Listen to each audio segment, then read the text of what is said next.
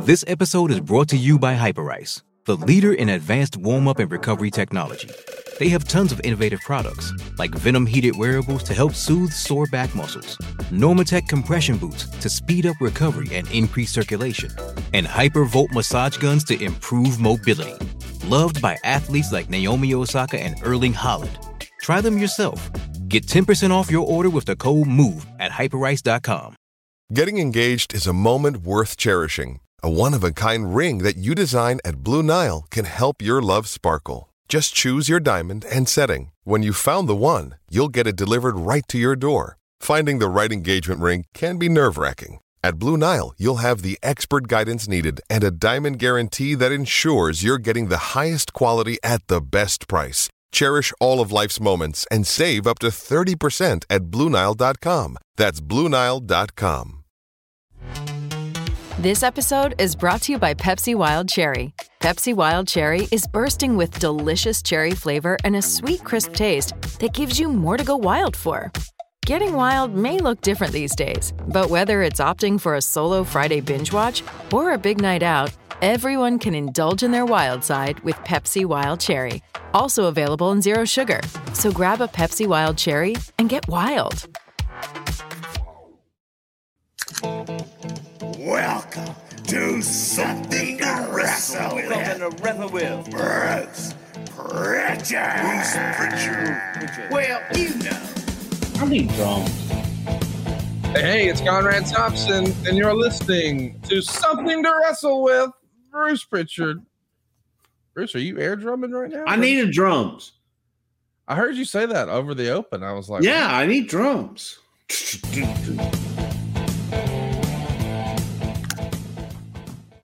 Well, you do have a big birthday coming up.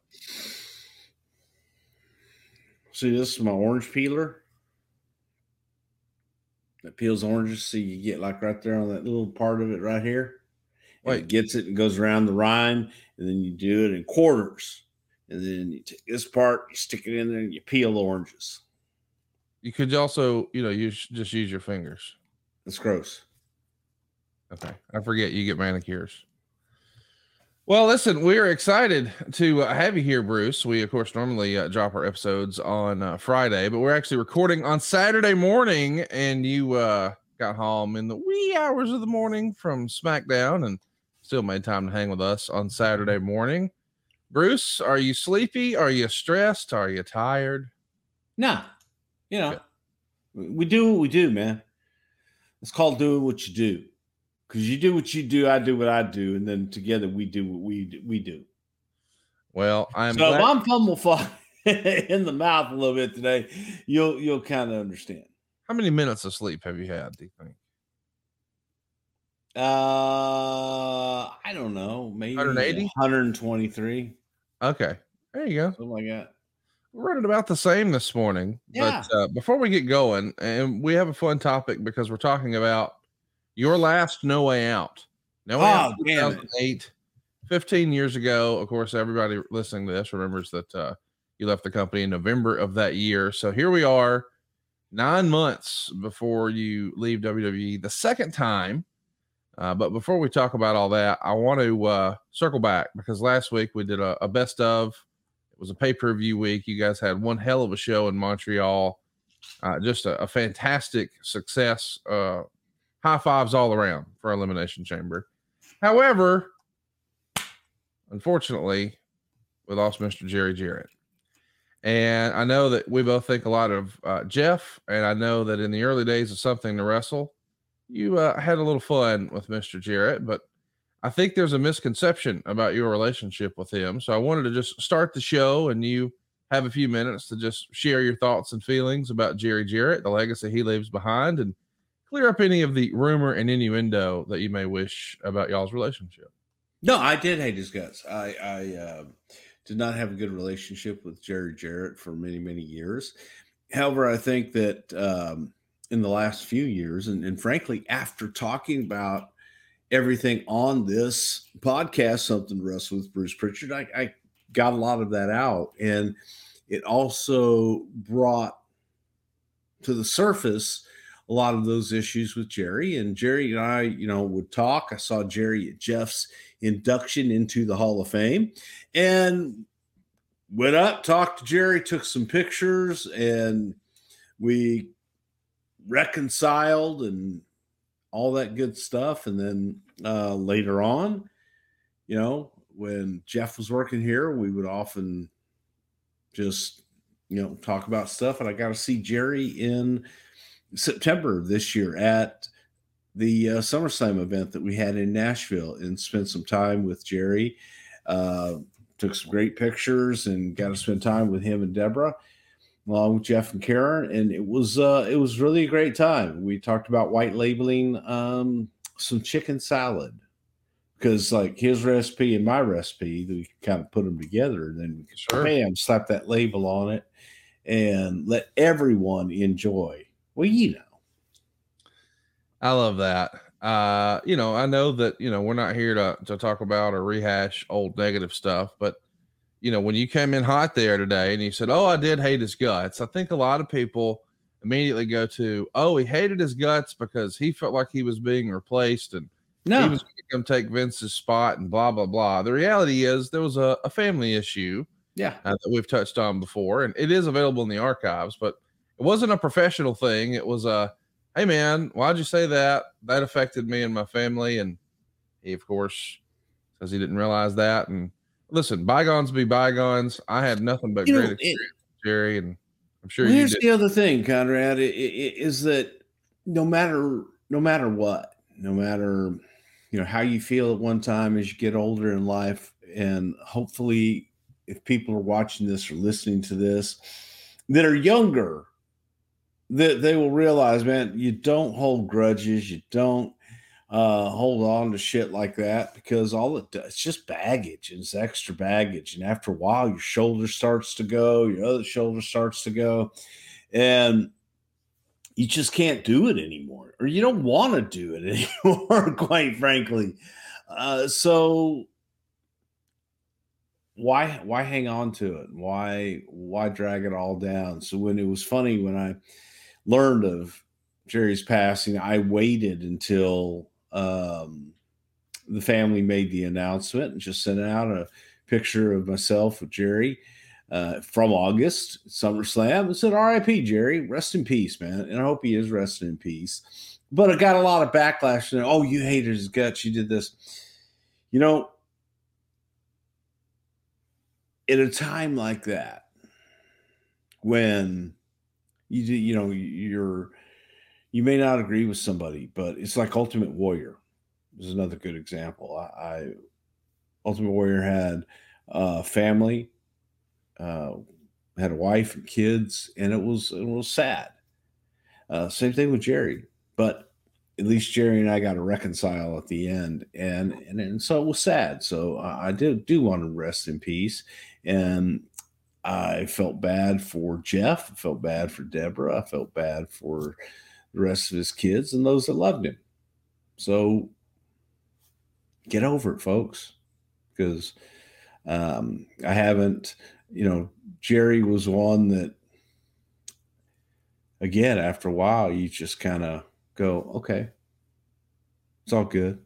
You know what? Hey, Jerry, you want to make some chicken salad?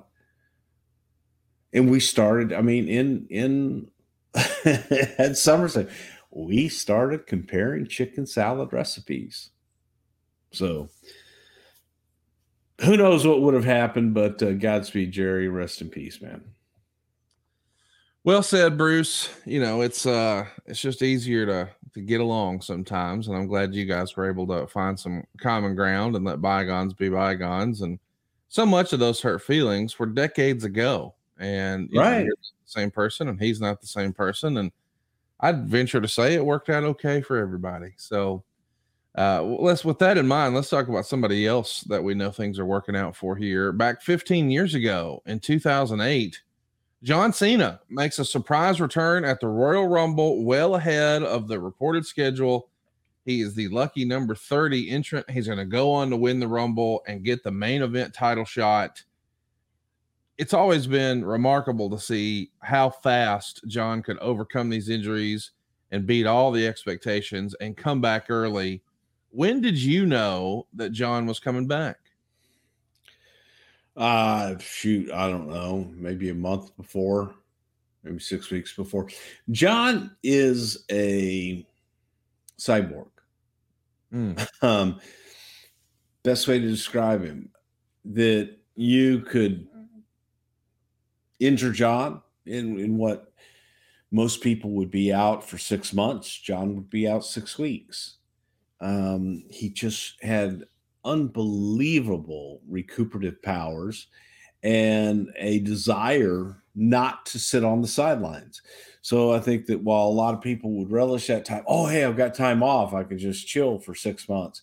John looked at that like, oh my God, I've got time off. I've got to get back. I've got to work harder than I ever have to get back. Sometimes that works to a disadvantage too, because if you push too hard, that may make the injury worse, therefore keeping you out a lot longer. With John, man, he got checked out by all the doctors, got cleared, and it was like, it's a miracle. He caught a ball. It was great. Oh my, listen to you with that deep cut. Listen, let's talk about the way the whole decision is made. It would be written in the newsletters at the time that it was kept quiet, but Cena was actually at the Mohegan Sun on January 7th. He's supposed to be on Raw here.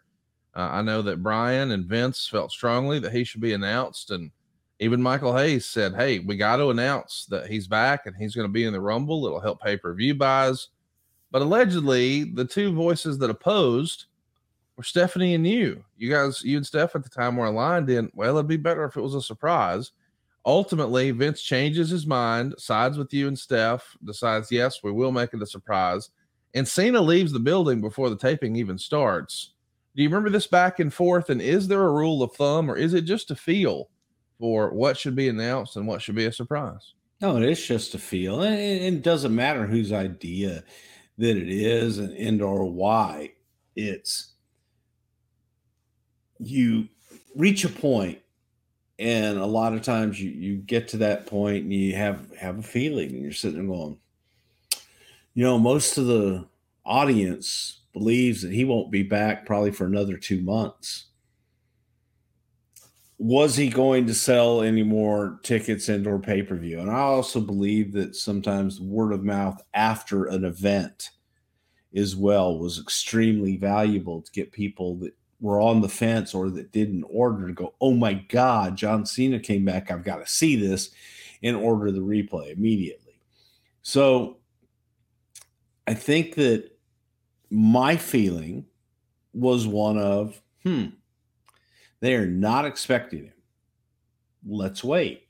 And there are others, and I subscribe to this theory too, that you have John Cena. He's returning. Let's make a big deal out of it, and let's advertise it. Let's talk about him coming into the Royal Rumble. Will he be ready? Ask all those questions in front of it versus allowing. You don't always get those opportunities to have a big surprise like that. Sometimes, again, if it's been that long, but it wasn't that long with John. So let's get him back and let's get him in there. Let's make a surprise. That's my feeling.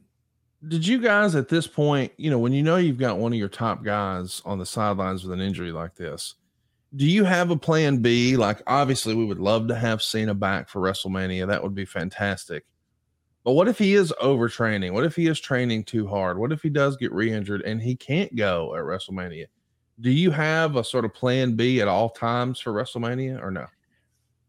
In the back, everybody's got a plan B in the back of their head. Right. But when you don't think that way until you have to most times. I don't book two different, well, if this happens, then I'll do this. Or if this happens, you book and write to your ideal scenario. What's the best story? And you lay that out. And then if there are speed bumps along the way, then it's like, okay, well, I got to do something else. Then you come up with plan B.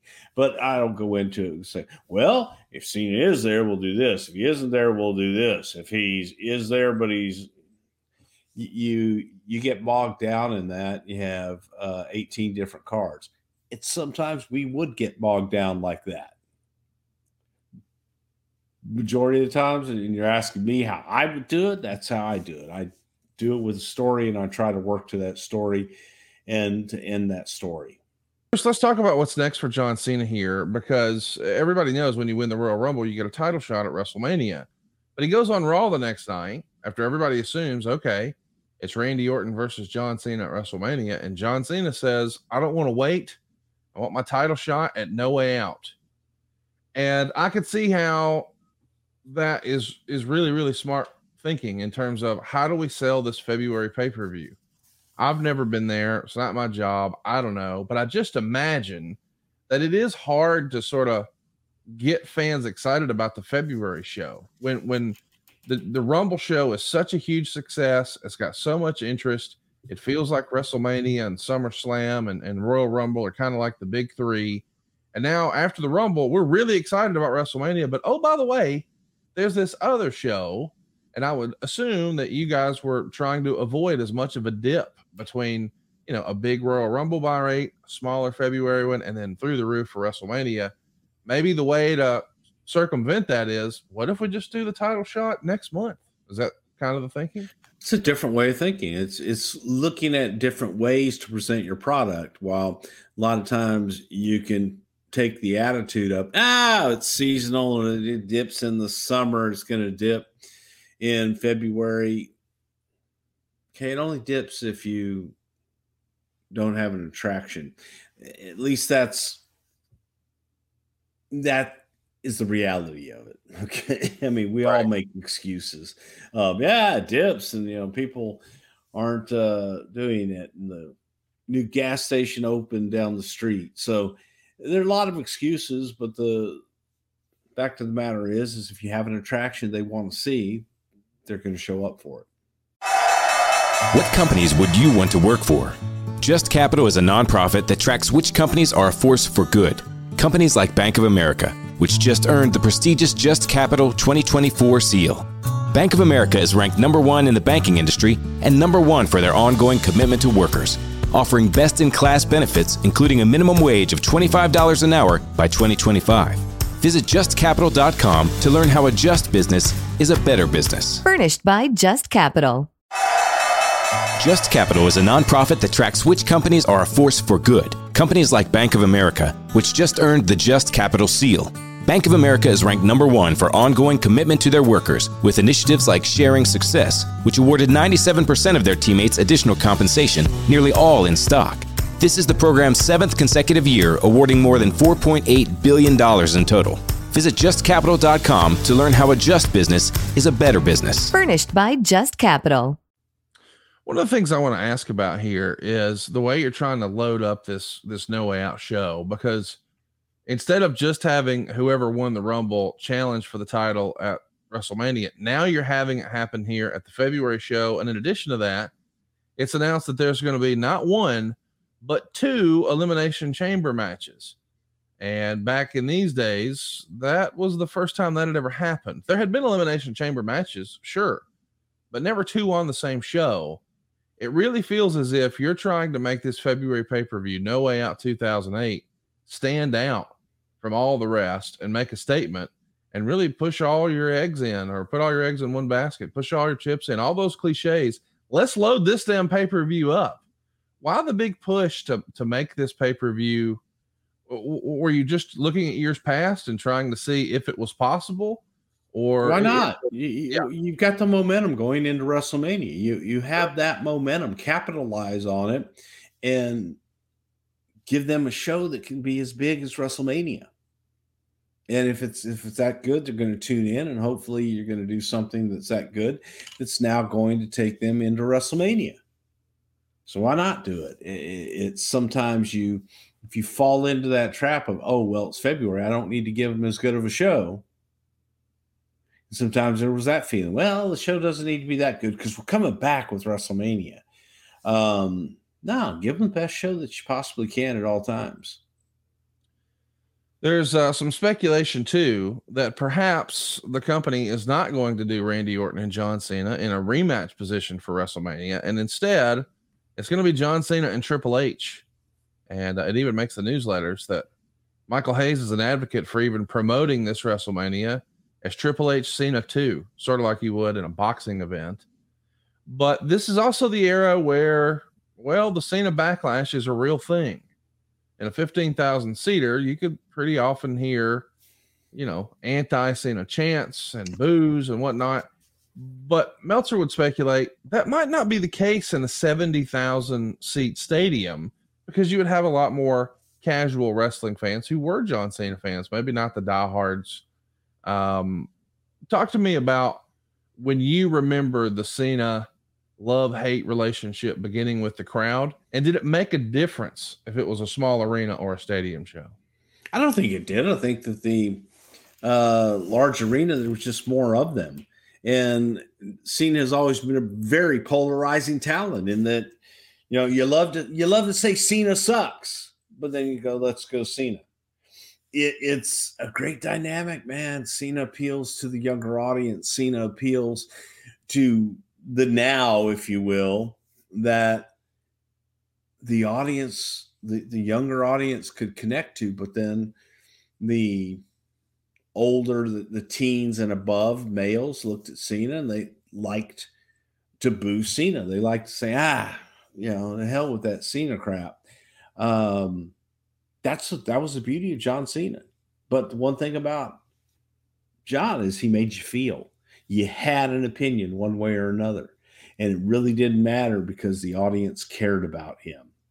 And for that younger audience, man, John delivered a ton of merchandise sales. Just a ton. And John was the guy. John was the guy. You could boo him out of the building and he would not change. He would still do his stuff the way he was going to do it. And at the end of the day, I think the audience respected that. Talk to me a little bit about Jeff Hardy. This is an interesting era for him. He's not yet become the world champ, but boy, the audience has really gotten behind him. I mean, I think a lot of people would have even expected him to be the guy to get the title shot against Randy Orton at WrestleMania. It doesn't happen, of course, but all of a sudden now, in a very big way, Jeff Hardy is much more than just a tag team guy. Jeff Hardy could be one of the top baby faces in the WWE. What was your gut feeling about Jeff Hardy in 2008? Did you feel like he could be the guy?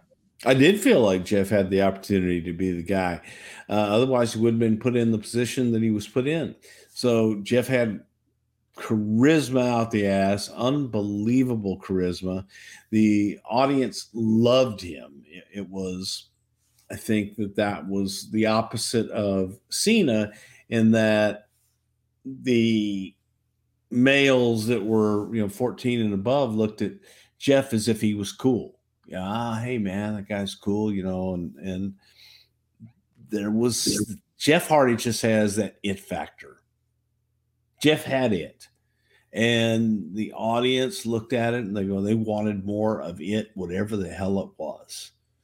So for Jeff Hardy, I think that now was his time. He had the opportunity at that point to really jump out and make his name. Jeff Hardy, of course, we know has recently been in the news, and I know we don't talk about current stuff a lot, but I think a lot of fans were relieved to see that he's not going to have to do jail time.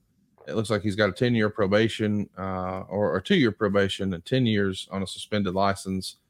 I think a lot of fans were upset at that as well, equally. Sure. I mean, listen, I think this was his third DUI, and I'm sure there's arguments both ways, but I think he's pretty universal. I want you to clarify this.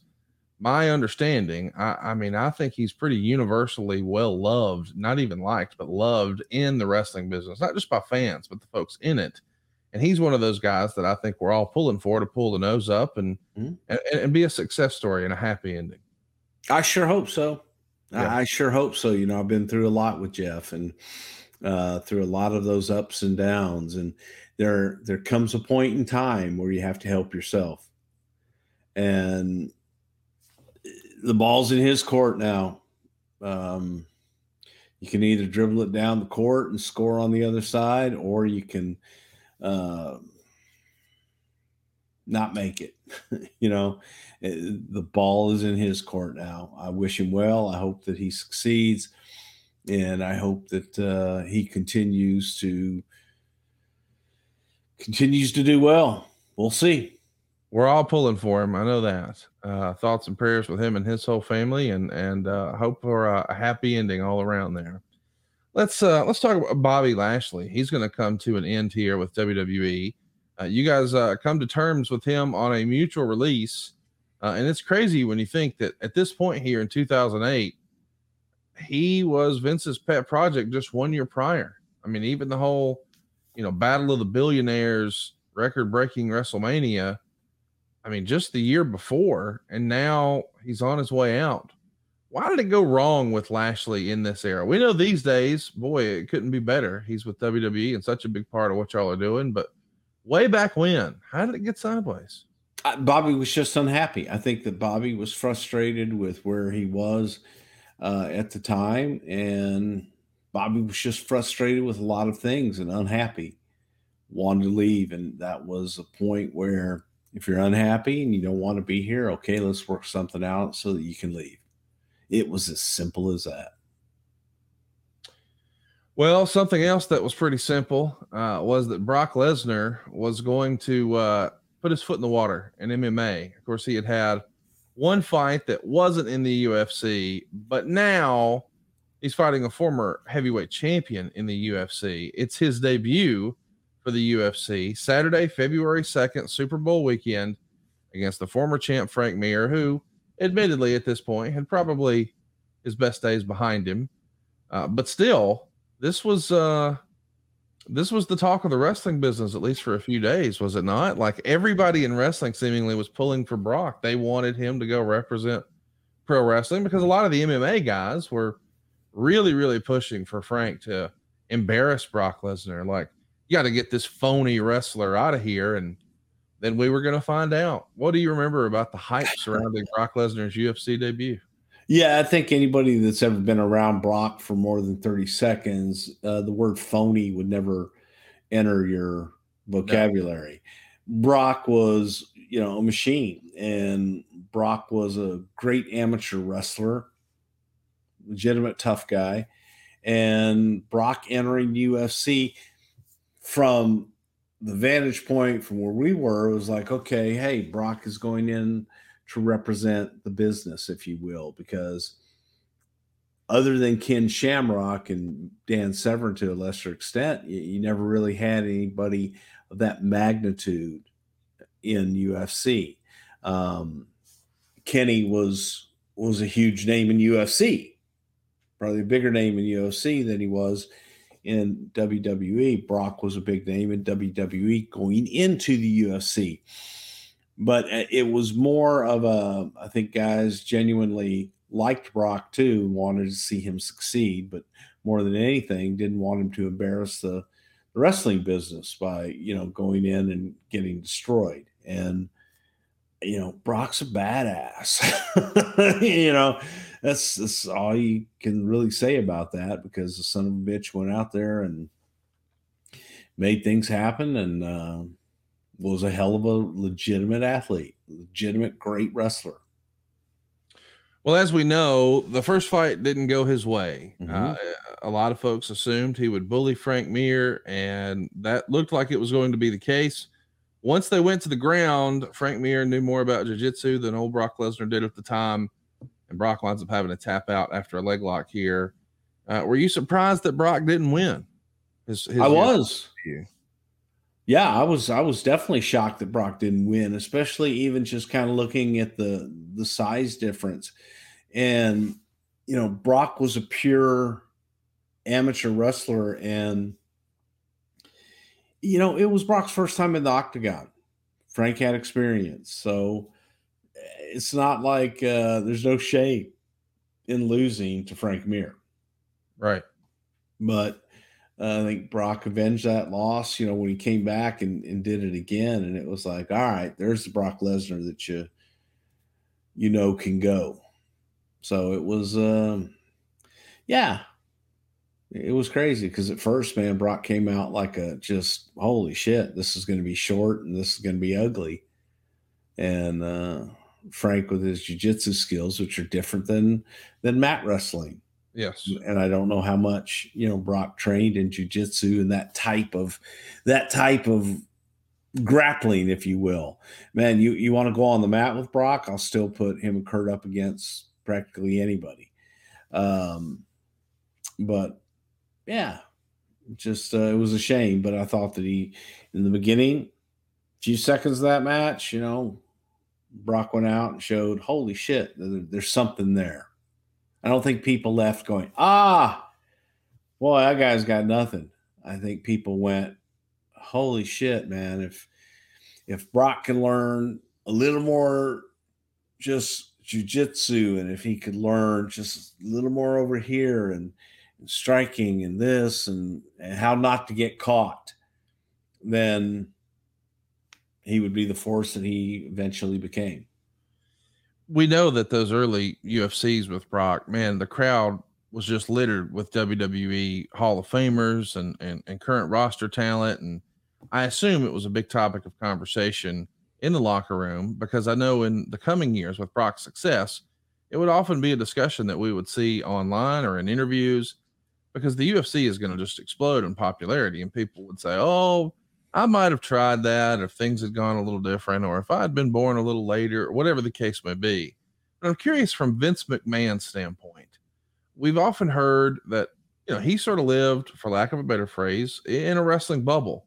So he wasn't keeping up with Seinfeld or what was hot on TV, or maybe his favorite football player really was Wahoo McDaniel, but he was just sort of one track focused on wrestling.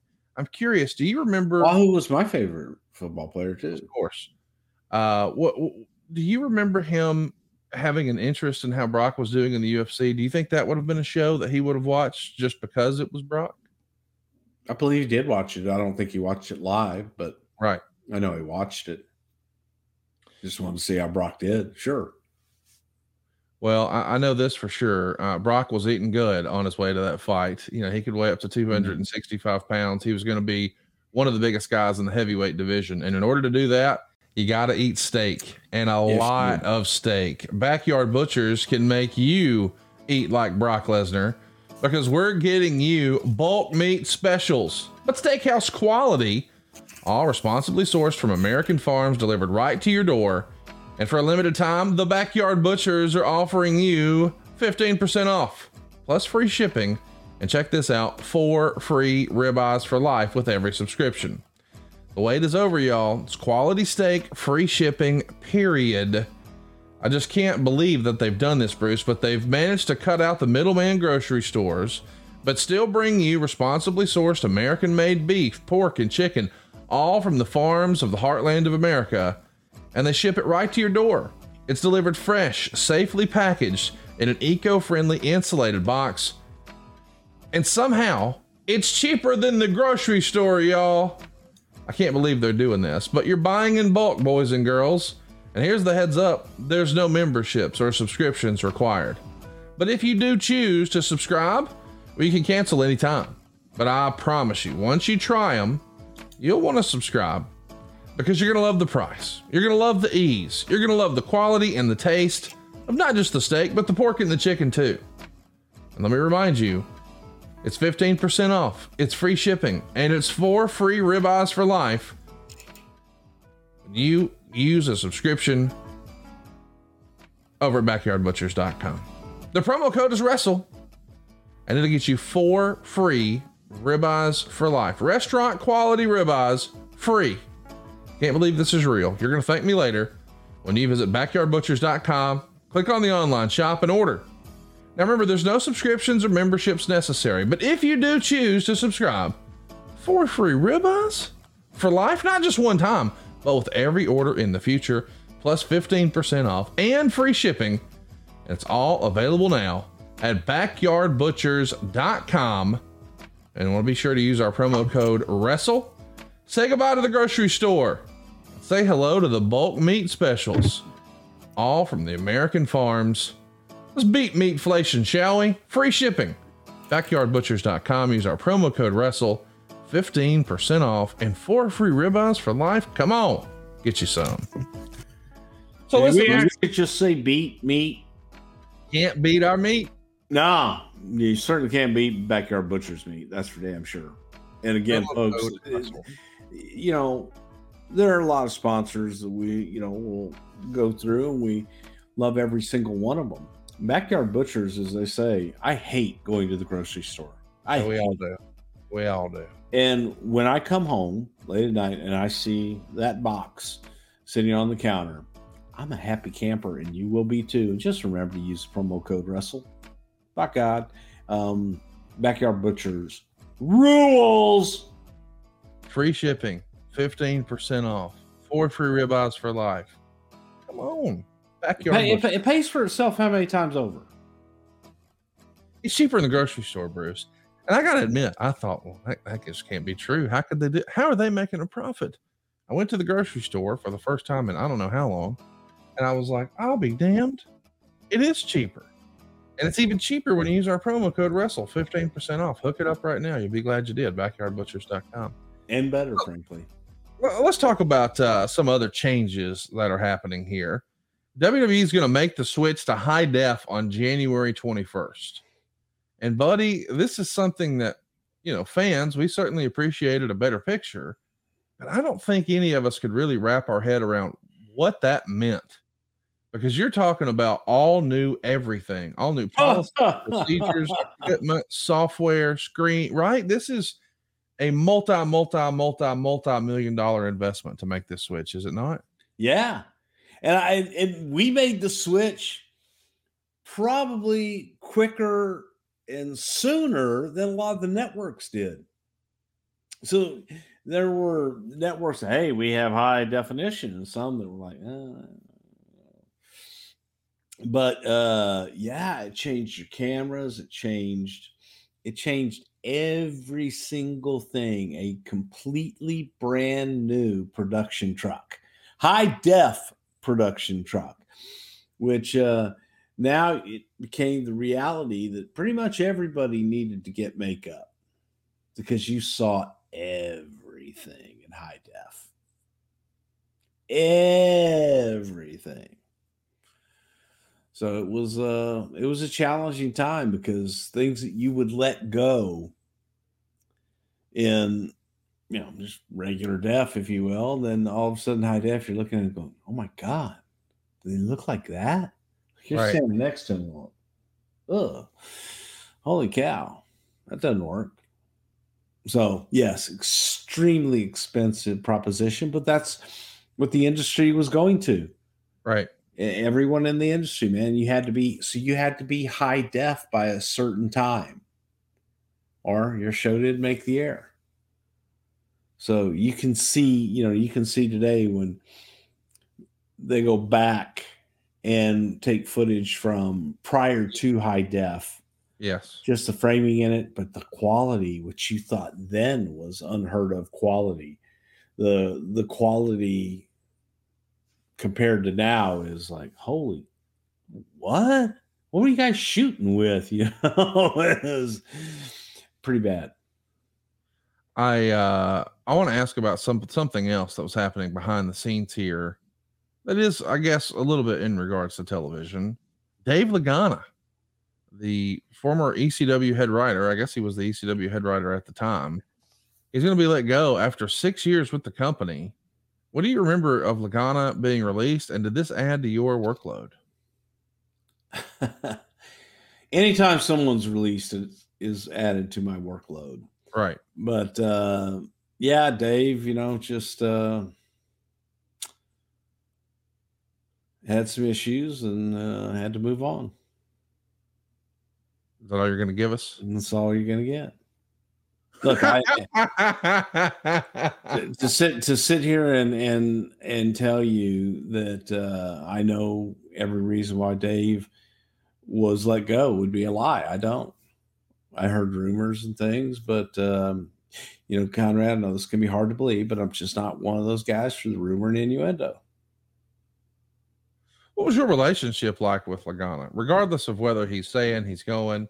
How was he to work with? What were some of his strengths on the writing team or as a member of WWE? What was your relationship with Lagana once he wasn't with WWE?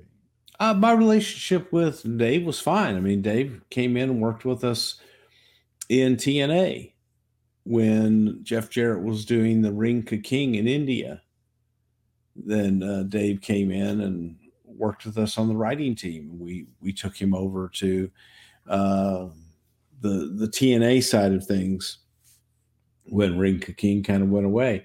So I always had a good relationship with Dave. I have no problem with Dave. What were his strengths as a team member? What was he good at? Like, does he have a strong suit from a writing standpoint? I only ask that because we've heard some people say things like, oh, this guy was a great finish guy, or this guy had great stories, or this guy understood nuance, or whatever. What was Lagana good at? I think Lagana was kind of a disciple of Paul Heyman and, was into a lot of the ECW hardcore stuff that some worked, some didn't. But Dave, kind of pushed because that's what he grew up on. I think Dave, grew up on ECW in Philadelphia.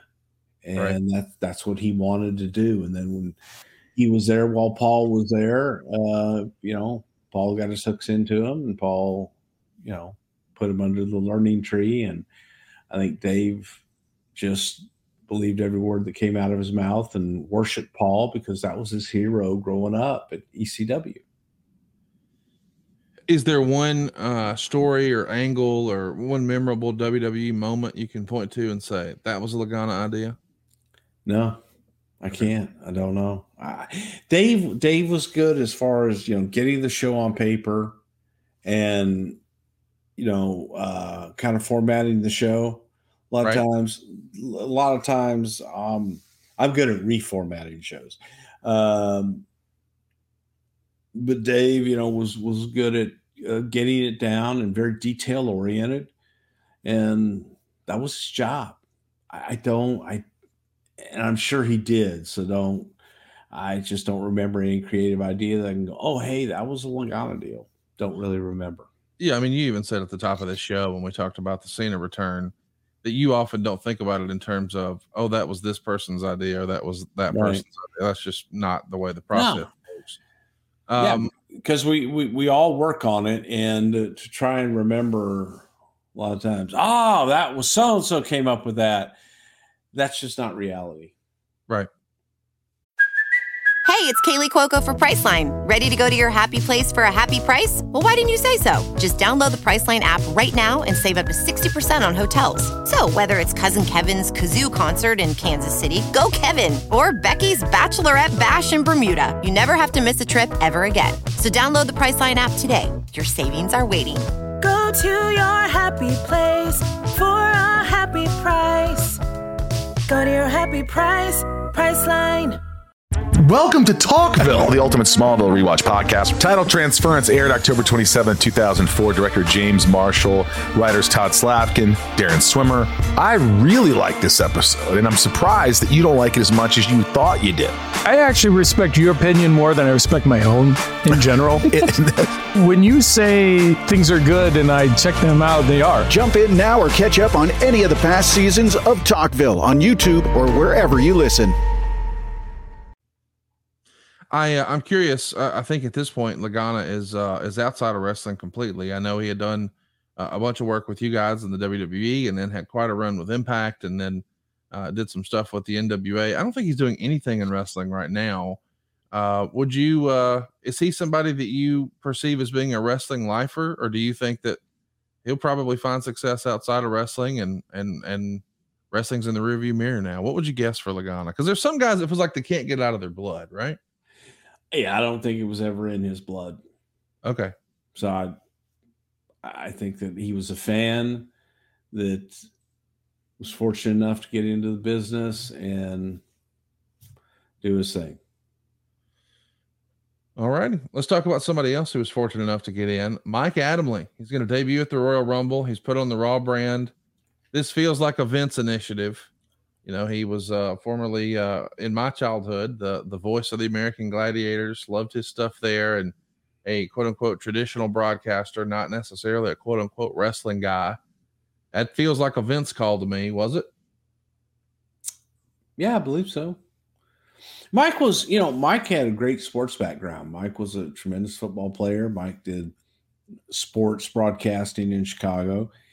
And we had used Mike, 1988 for a boxing pilot that I know I've told this story before, but we were doing a boxing pilot. When I say we, the company was, because I had nothing to do with it. It was a weekend off for all of us. So I was trying to stay as far away from it as I possibly could. It starred Mike Adamle and Tex Randall Cobb. Could be a 30-minute syndicated boxing show that highlighted boxing from all over the world. So you'd have clips and whatever fights had taken place during the week. They would recap them and then talk about big fights coming up and use it as a promotional tool for big fights. And we were looking at, do we really want to get into the boxing game? Do we want to get into boxing promotion? Or is this something we want to, sell to Don King or whoever else, Bob Arum or any of those guys that were out there? So on a Saturday night, I get a phone call and it's, what are you doing? And I'm like, chilling out. Well, can you go by the studio and just let me know what's going on? They're doing the boxing show. Yeah, I know. Need to know what's going on. So I go over to see everybody, and there's if you could imagine Animal House producing a 30-minute boxing pilot, that's basically what was going on in Edit One. Okay. And so I come walking in there, like, holy shit. And there's this guy named Rick LaCivita. I don't even think I was ever introduced to Rick LaCivita. I don't think that I ever even actually met him. Okay. But he was the director of the show. And he was one of these guys that would kind of sit over the control board and all that stuff. And he'd be like, okay, ready to zoom, ready, take two.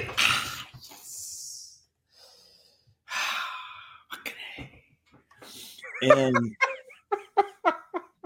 okay, but then they would stop down because I'm like, oh man, you're shooting at 30, you're shooting ins and outs for a 30-minute boxing pilot.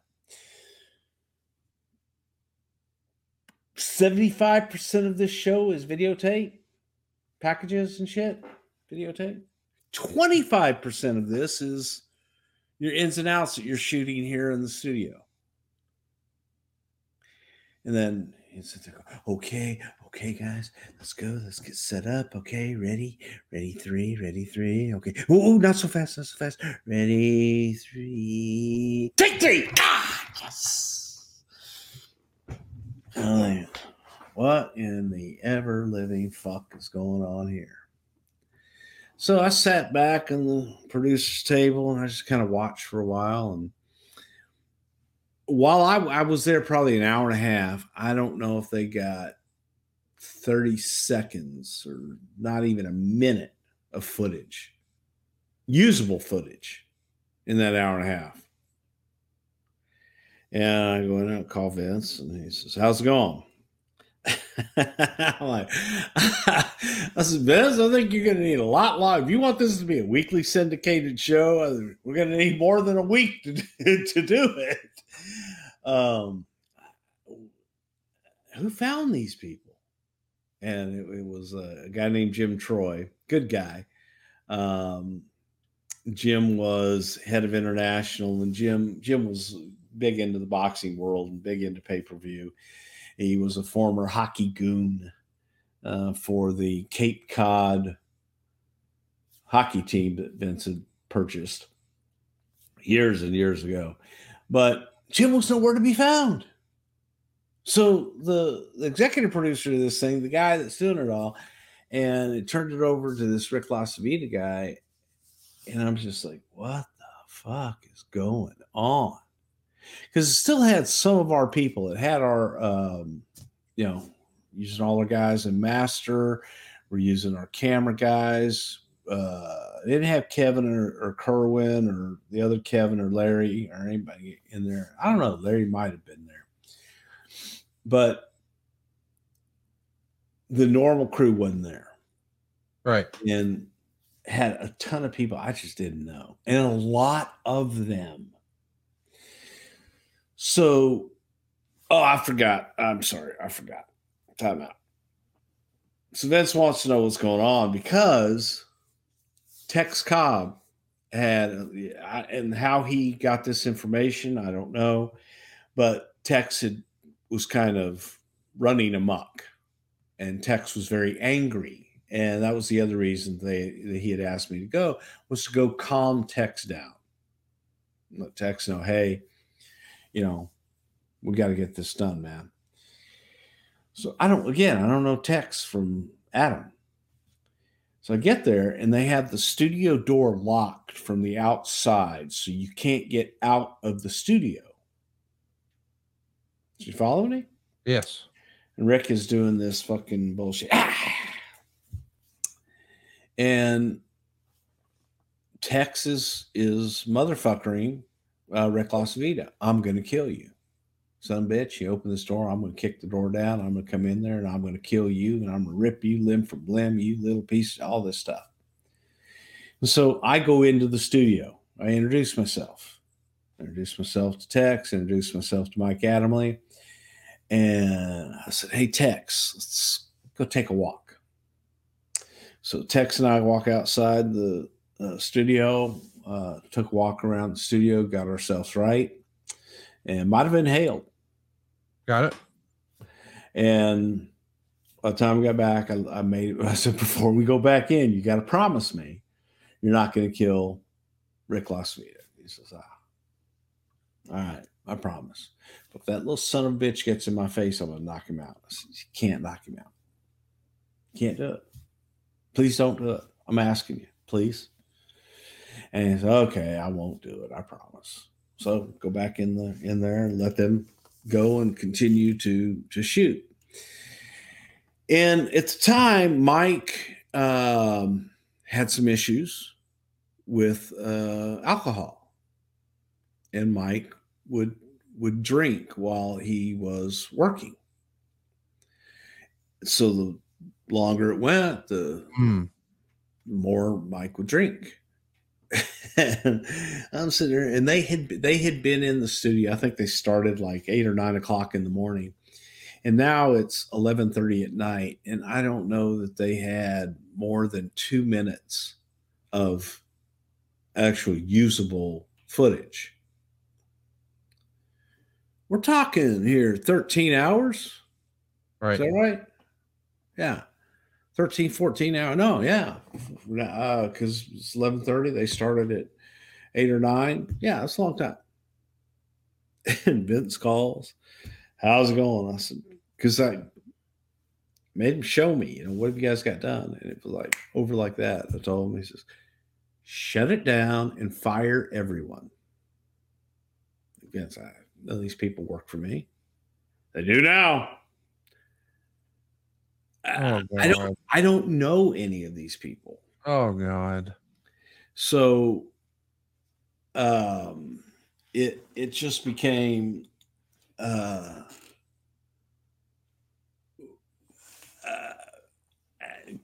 can't we just tell them, come back tomorrow? No, I'm not having them come back tomorrow. That's crazy. Shut it down and fire everybody. My God. Call everybody in. Edit one, let them know this shoot's over and let them go. So I walk in. Oh, no. Walk in the studio. Tell everybody in the studio, hey, guys, can everybody come in edit one? They all come walking into edit one. People in edit one are like, what the hell's going on? What are you doing? I just need everybody in the room. I said, everybody that is not, so like there are a couple of the tape guys, master control. I said, you guys, you're good. You guys can go. You guys can leave for the night. You're done. I don't need you tomorrow either. And everybody that wasn't a staff person with us, I said, hey, my name's Bruce Pritchard, blah, blah, blah. I'm here to let you all know that we're going to end production on this right now. We're not going to do this. Thank you. I will have Jimmy get in touch with all of you at some point, but it's over. Thank you very much for your hard work, and it's over. Who the fuck are you? And then another person says, are we being fired? And I said, well, let me try to answer that. I am the guy that's telling you, yes, you're now fired. But thank you. And if you would please, in those days we had security in the building and stuff. So if everybody would please get their stuff, just leave everything where it is. And I need to ask everybody to leave. I kept two people from that production. That was it. But needless to say, we never went back to the 30-minute boxing highlight show, syndicated show. God, that was a night. That was embarrassing. But yeah, I had to let go of everybody that was in that room. It was crazy. It was just so crazy. And it wasn't their fault for the most part. It was the director's fault. It was the lack of preparation. They really didn't have, producers that knew how to grab hold of things and take control. So it was definitely, the fault lied on them. The fault lied on Jim Troy for not being there and being able to pull all this shit together and make it happen, and just leaving people to their own devices that had no clue what the hell they were doing. So that's where I met Mike Adamle. Long story. That's where I met Mike. And Mike was the nicest guy. Mike had a few by the time that announcement was made. And he was just like, okay. But nice guy, really super fucking sweetheart of a guy. Really, really nice guy. And we'd used Mike for a few things over the years in Chicago, just different things. But thought was bringing Mike back and using Mike as an on-air talent. Because he was good. At one point, he was actually good. It's just sometimes his drinking would get in the way. And from what I understand, he had some CTE stuff too. Yes, and nobody knew that at the time. Nobody knew what the CTE was. Right. So, it was, I think that Mike used alcohol to cover up a lot of that. Yes. And again, it's you couldn't ask for a better human being. Right. But he had issues nobody knew about that he didn't know about. Well, there's no issue bringing in some TNA talent here. There's going to be a couple of guys who are fresh off TNA programming now coming into the WWE, one of which is Ron Killings, who's still with the company to this day. And the other is a former one half of the tag team America's Most Wanted. I think a lot of people thought that guy had a bright WWE future as Wildcat Chris Harris. He's going to come in, of course, and Braden Walker, not long for the WWE. What do you remember about Chris Harris coming into the company here and why it didn't work out? Bob Backlund, take 94. Chris Harris took the record away for the most takes of pre-tape ever in the history of being on the road and producing, at least in my history. Man, he just couldn't do it. Just couldn't do it. He had one that he had trouble with, or all of them he had trouble with? We couldn't get through one. He had trouble with every single one of them. It was usually if I get called, hey, Bruce, can you come in and kind of get this going and make it work? Usually if I get called in, it's usually bad. And usually I can kind of work through it. And I reached a point where it's like, hey, Vince, I need help here because I don't know what to do on this one. And Vince came in, and Vince, after maybe 10, 15 minutes of working with him, realized that, yeah, this isn't going to work. He just didn't get it, man. He couldn't do it. And he can't. So, here's the other thing I think that worked against him tremendously was he came from TNA where he was in shape. He was a fiery baby face and looked good. He came in probably 40 pounds heavier, but it wasn't 40 pounds of muscle and, looked good and hard. He came in flabby. He came in looking like crap. He really did. It was horrible. Again, nice guy. Got nothing against him. But you're coming in. You have this opportunity. When you get in the best shape of your life, it's terrible. His ring work was embarrassing. Even more embarrassing was his backstage work. He just couldn't do it.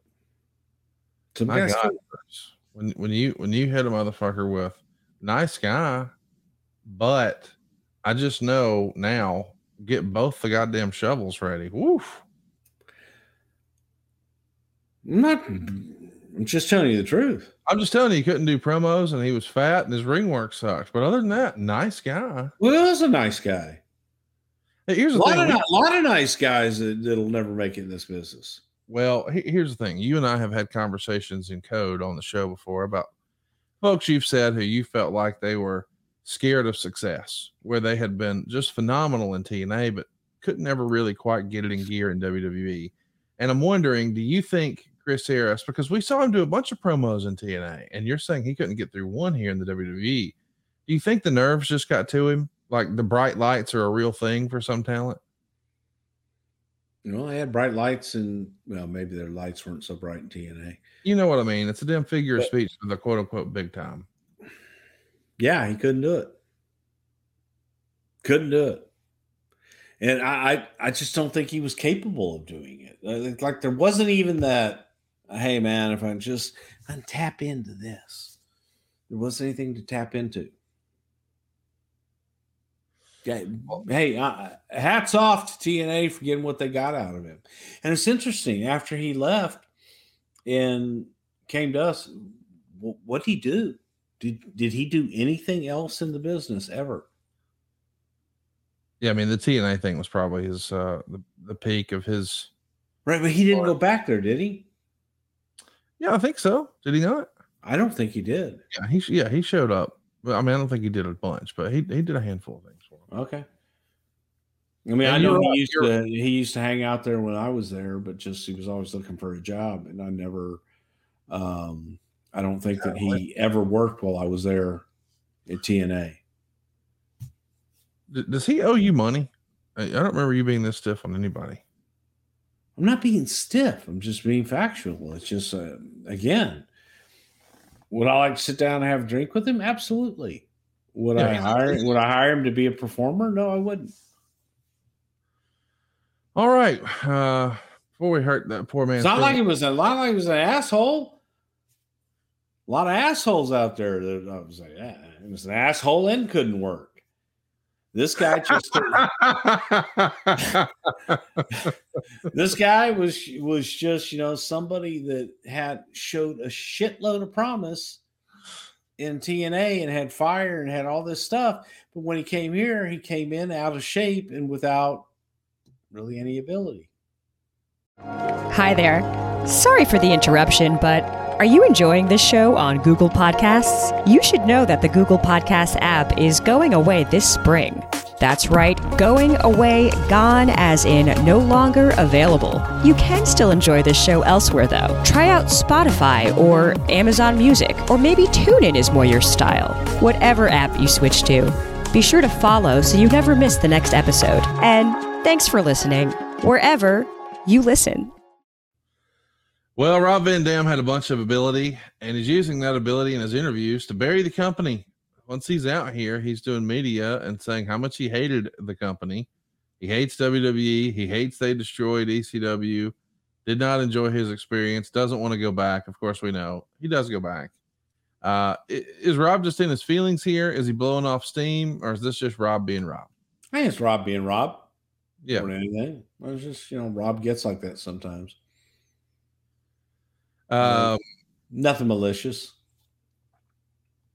Teddy Long is going to be the guy to announce the second Elimination Chamber match, which will feature The Undertaker, Big Daddy V, Batista, Finlay, Great Khali, and MVP. And the Observer would say that Hawkins and Ryder would beat Moore and Yang. Quote, "It was a bad night for Hawkins and Ryder. They had to start the match 3 times. The first 2 times because they messed up the ring entrance. And then when they finally got the entrance right, one of them botched the very first spot. The fans were chanting boring, and this had no heat. Of course, we think the world of these guys, love what they're doing with their figure adventures and their podcasts and all that jazz. But rough night at the office here. Do you remember this night? I don't.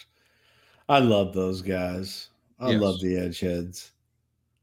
And that was so much fun to be able to do that. But I think on their own didn't necessarily work. Your boy Paul Burchill gets a tryout before SmackDown. Katie Burchill as his manager. And you know what this is leading to, Bruce. Did anybody ever think this was a good idea? I mean, were you an advocate once upon a time?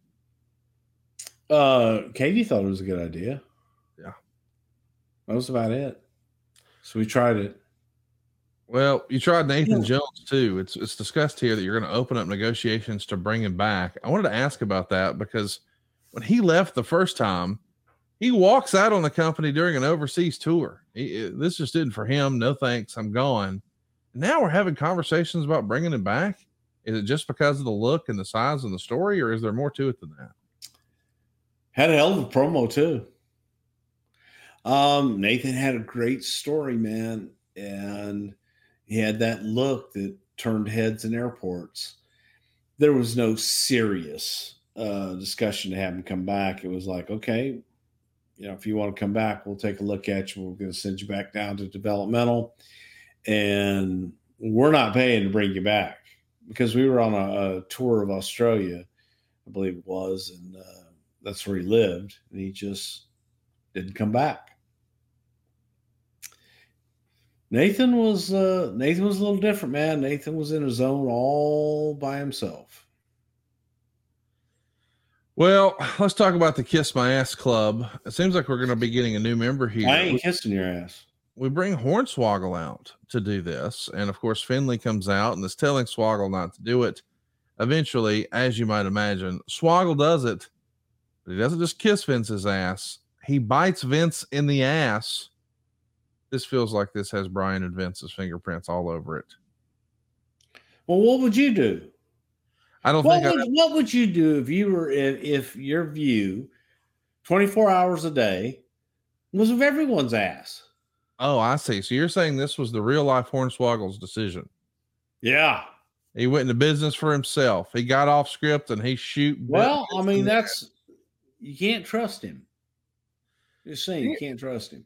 Can you imagine hypothetically if he had a conversation with a person who wasn't just entrenched in wrestling as a fan? Oh man, you just getting off work? Yeah, long day at the office. Oh yeah, what'd you do? Well, I worked down at the hospital and had to pull a double today, and boy, it was tough. How about you? Well, I had to bite my boss's ass on TV. I'd rather be biting the ass. Oh yeah, for sure. I'd rather bite the ass too. Bite the ass is a new shirt, by the way, over at boxofgimmicks.com. At any point, did you guys consider having a match with Vince McMahon versus Fit Finlay? We considered it, yes. Why didn't it happen? I don't think there was, a lot of confidence that Vin would be able to pull it off on the promo side of things. Can you imagine how great it would have been if that match happened and it was Hornswoggle on a pole? I wanted to do Hornswoggle on a pole so many times. Now here's not a match. I just wanted to put him up on a pole and leave him. Right. Now you've also said that he is, I believe the phrase you used is bottom heavy. Oh, buddy. So I'm wondering, would the pole bend? Because that would be cool if it was like a fishing rod. It would have to be one of those, giant flag poles, the big 80 footers, but only use the bottom part of it, for about 10, 15 feet. Real thick part. Yeah. Did you guys ever seriously discuss putting Hornswoggle on a pole? Because it would have been a fucking. I seriously did, but everybody else thought I was crazy. Vince didn't like that. That feels like a Vince thing. Yeah, no, that was a Bruce thing. Well, Charlie, we put him on a pole. Yeah. You know what? I think if he woke up that morning and he knew he was going to be on a pole, he'd say to himself, "Self, I should start my day with little athletic greens." Got to. And you should start your day every day with athletic greens. And if you've been listening to our show for a while now, it's a regular part of mine and Bruce's routine. And if you haven't tried it already, why not? I gave AG1 a try at the start of the pandemic. My wife wanted us to optimize our immune system. And now we've kept using it, man. We've experienced better gut health, more sustained energy. And just being honest, I don't really like taking pills or vitamins. And if I'm going to take a supplement, I want it to taste good. AG1 checks all the boxes. I take AG1 every morning. My wife does too. She does it on her way to work out. I do it because I really do feel like I could focus better at work. It makes me feel unstoppable. It makes me feel like I'm ready to take on the day. And I'm giving the body that I'm carrying around here the nutrition it craves. I'm covering all of my nutritional bases. And I believe you should try it. Seriously, everybody I've put this on really, really loves it. It's great for recovery. My wife uses it before she works out. She needs a boost. Boom, it's there. I've got other friends who do it for improved digestion. I got a friend of mine who's a big runner. He does it before he goes running. It's also just good for comprehensive health and the power habit. I believe in AG1. I think you will too. And here's the reality. We're talking about a lot of great athletes today here on the program. Here's what they all have in common. They take care of their bodies. And a huge part of that is optimizing whole body health. And a lot of the folks that you watch on TV every week, buddy, they're taking AG1 too. They're setting themselves up with success because they've got 75 high quality ingredients. They're going to give them the key daily nutrients and long-term gut health support. It's like a micro habit that delivers macro benefits. I'm telling you, it's that easy. It's just one scoop and a cup of water every day, first thing in the morning, and you're done. Think of it as like your all-in-one nutritional insurance. It's less than $3 a day. Pretty good deal, if you ask me. It's a comprehensive solution to what you need for your supplement routine. Athletic Greens is giving you a free 1-year supply of vitamin D and 5 free travel packs with your first purchase. Go to athleticgreens.com/wrestle. That's athleticgreens.com/wrestle. I love my Athletic Greens. Oh, everybody does. And we all love Charlie Haas. He's going to start doing a lucha gimmick and some dark matches here where he's going to get knocked out of the ring and then reemerge with a lucha mask on and eventually get a win. You're trying some things here. Yeah. What do you remember about this? I remember he loved tamales.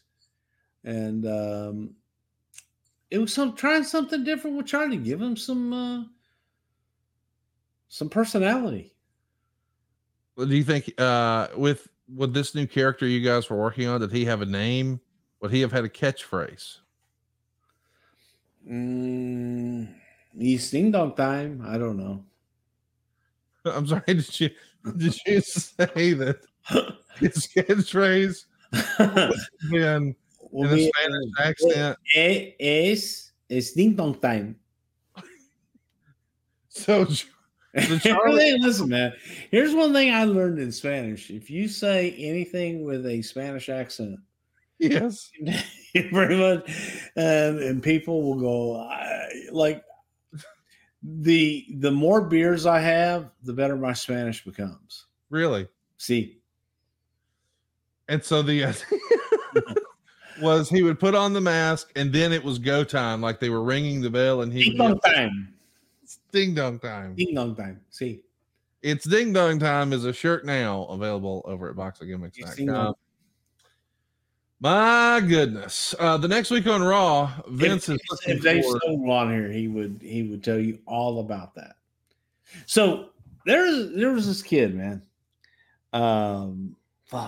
Dwight DeRoe in grade school. And he used to get a quarter to stop at the Stop and Go after school, but he would wrap the quarter in his ding dong wrapper. Like the foil. Yeah. They used to come. I don't know how they come now. I haven't had a ding dong in many years. When was the last time you had a ding dong? You know what? I liked the Hostess cupcakes. I didn't like the ding dongs. I don't think I really ever. Maybe I never even had one.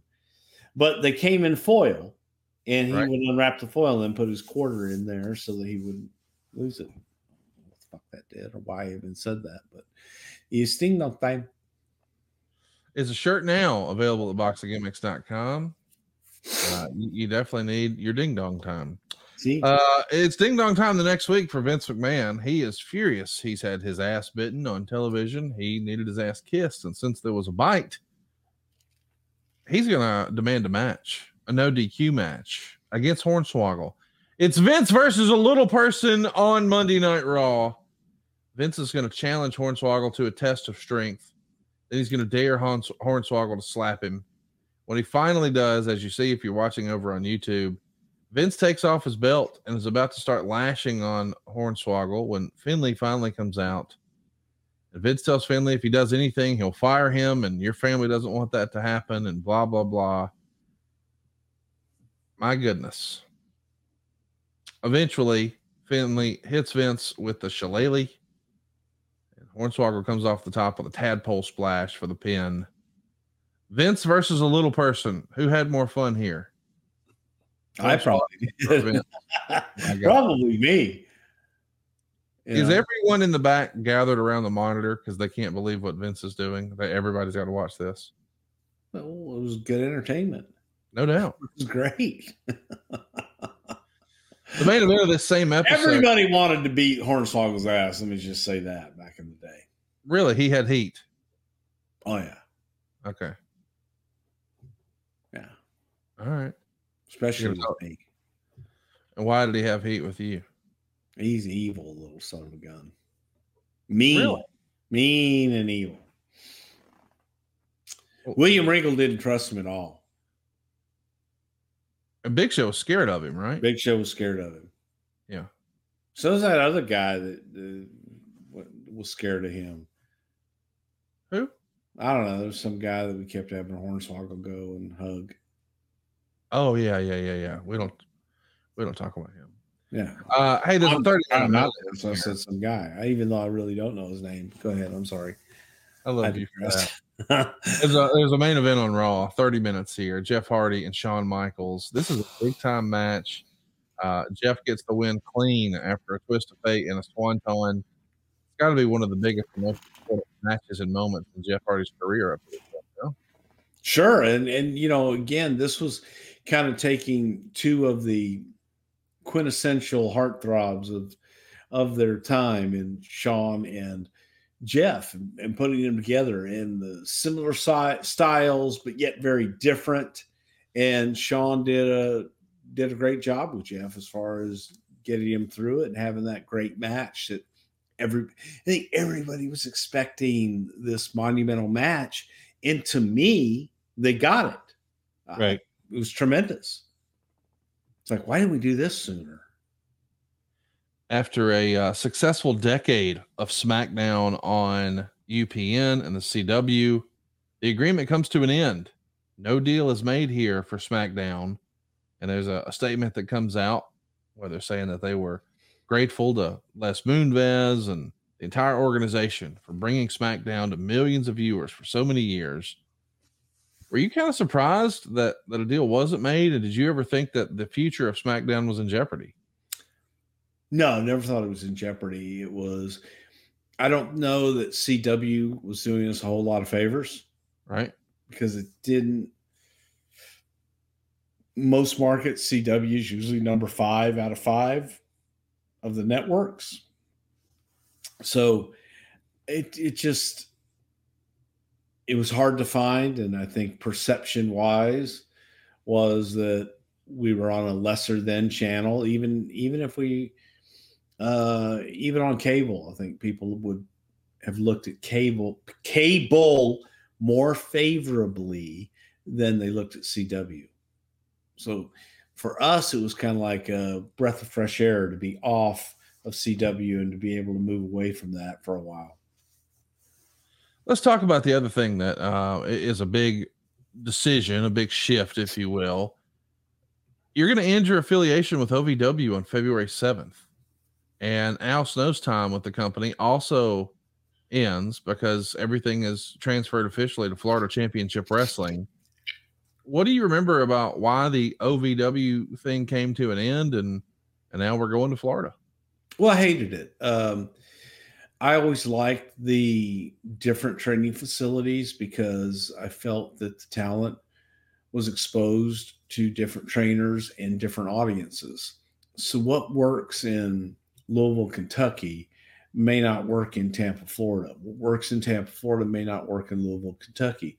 What works in Louisville that may not, work in Los Angeles or New York. So I was always a proponent of having different developmental territories all over the country with different style trainers, but obviously you had different audiences to play to.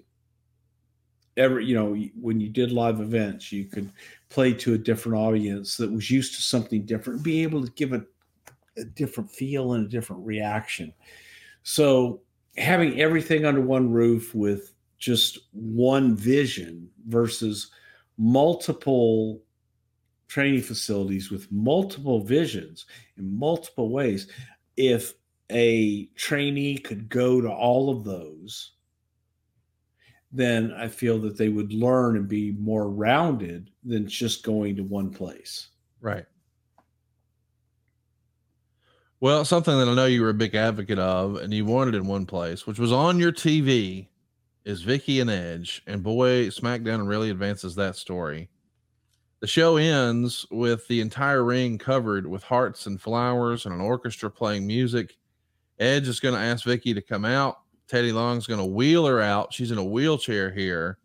And then Edge gets down on one knee, asks her to marry him.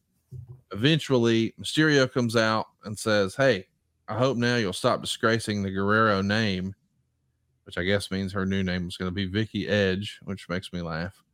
Eventually, there's some physicality, wouldn't you know it, between Edge and Rey Mysterio. And this is pretty awesome. Rey takes out Vicky here, which is amazing. She gets stretchered out.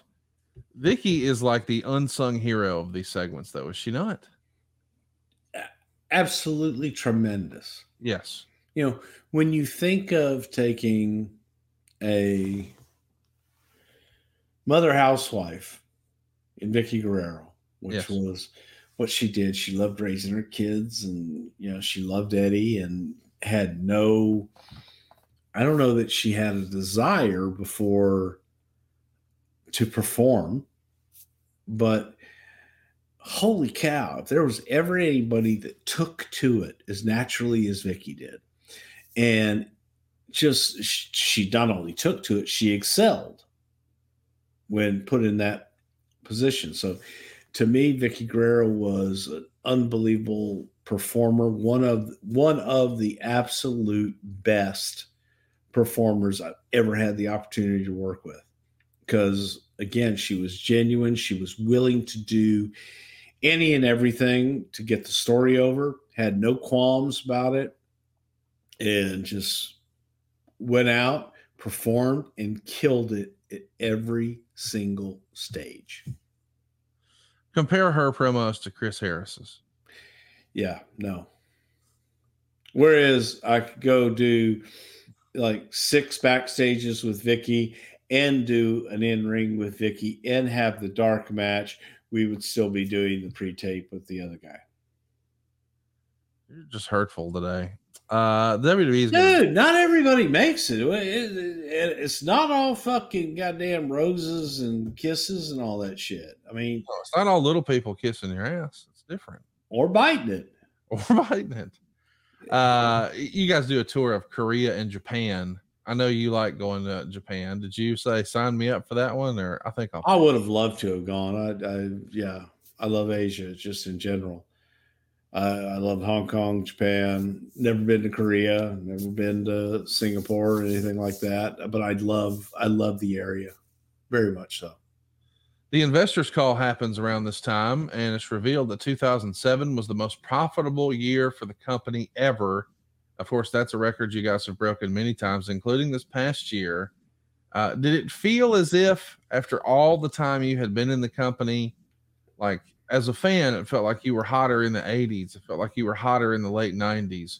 You're there, the dollars are telling the story. Did you feel as if, hey man, we're on a roll right now? Yeah. And look, it was a different company.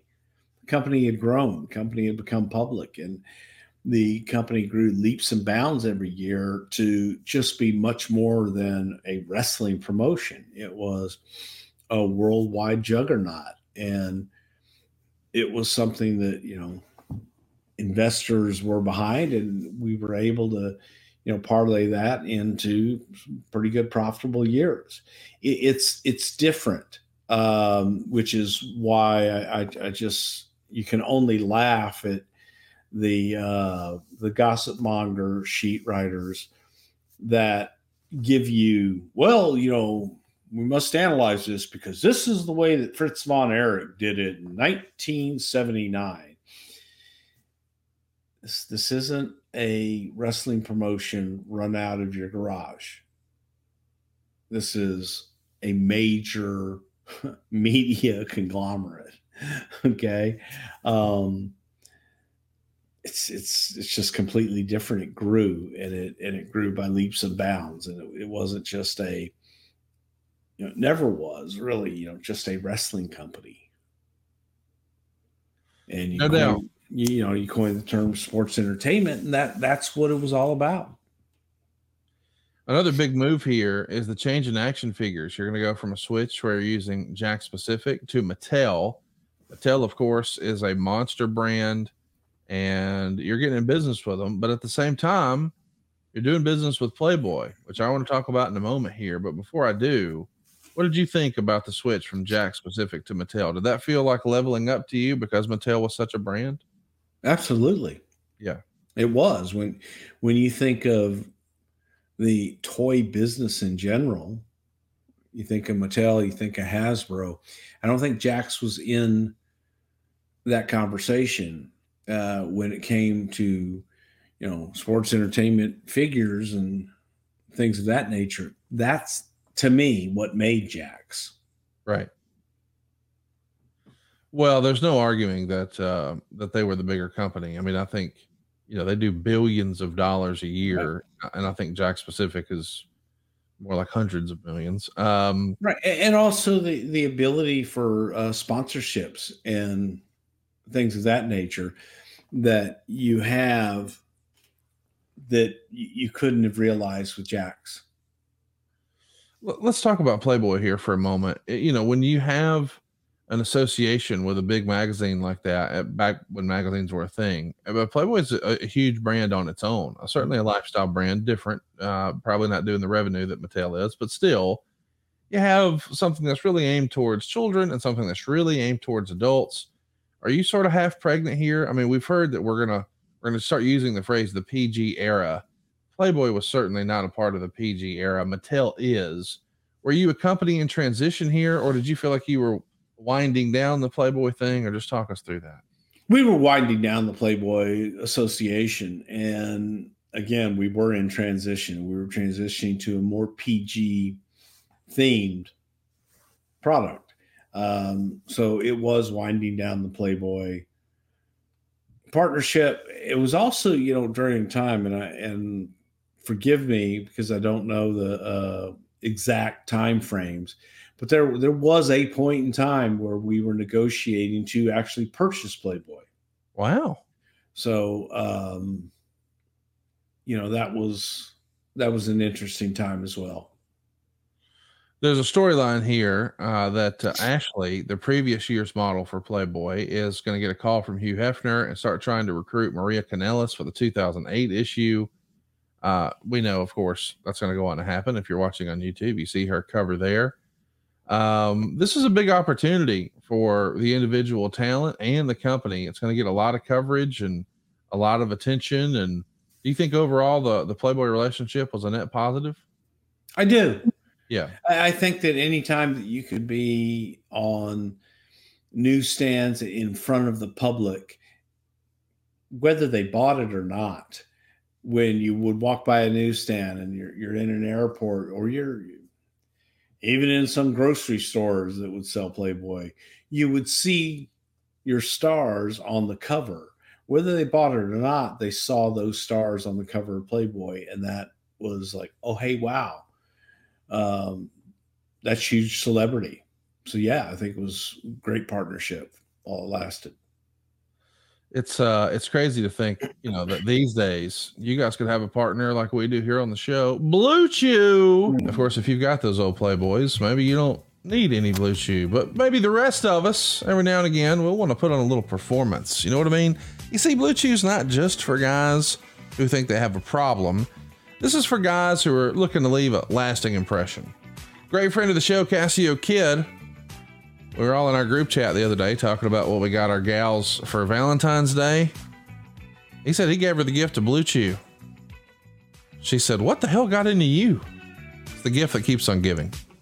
Blue Chew is a unique online service that delivers the same active ingredient as Viagra and Cialis, but in chewable form and at a fraction of the cost. Take these dudes anytime, day or night. So plan ahead or be ready whenever an opportunity arises. And y'all, this process is so simple. Number 1, sign up at BlueChew.com. Number 2, consult with one of their licensed medical providers. And number 3, once you're approved, you'll get your prescription in a few days.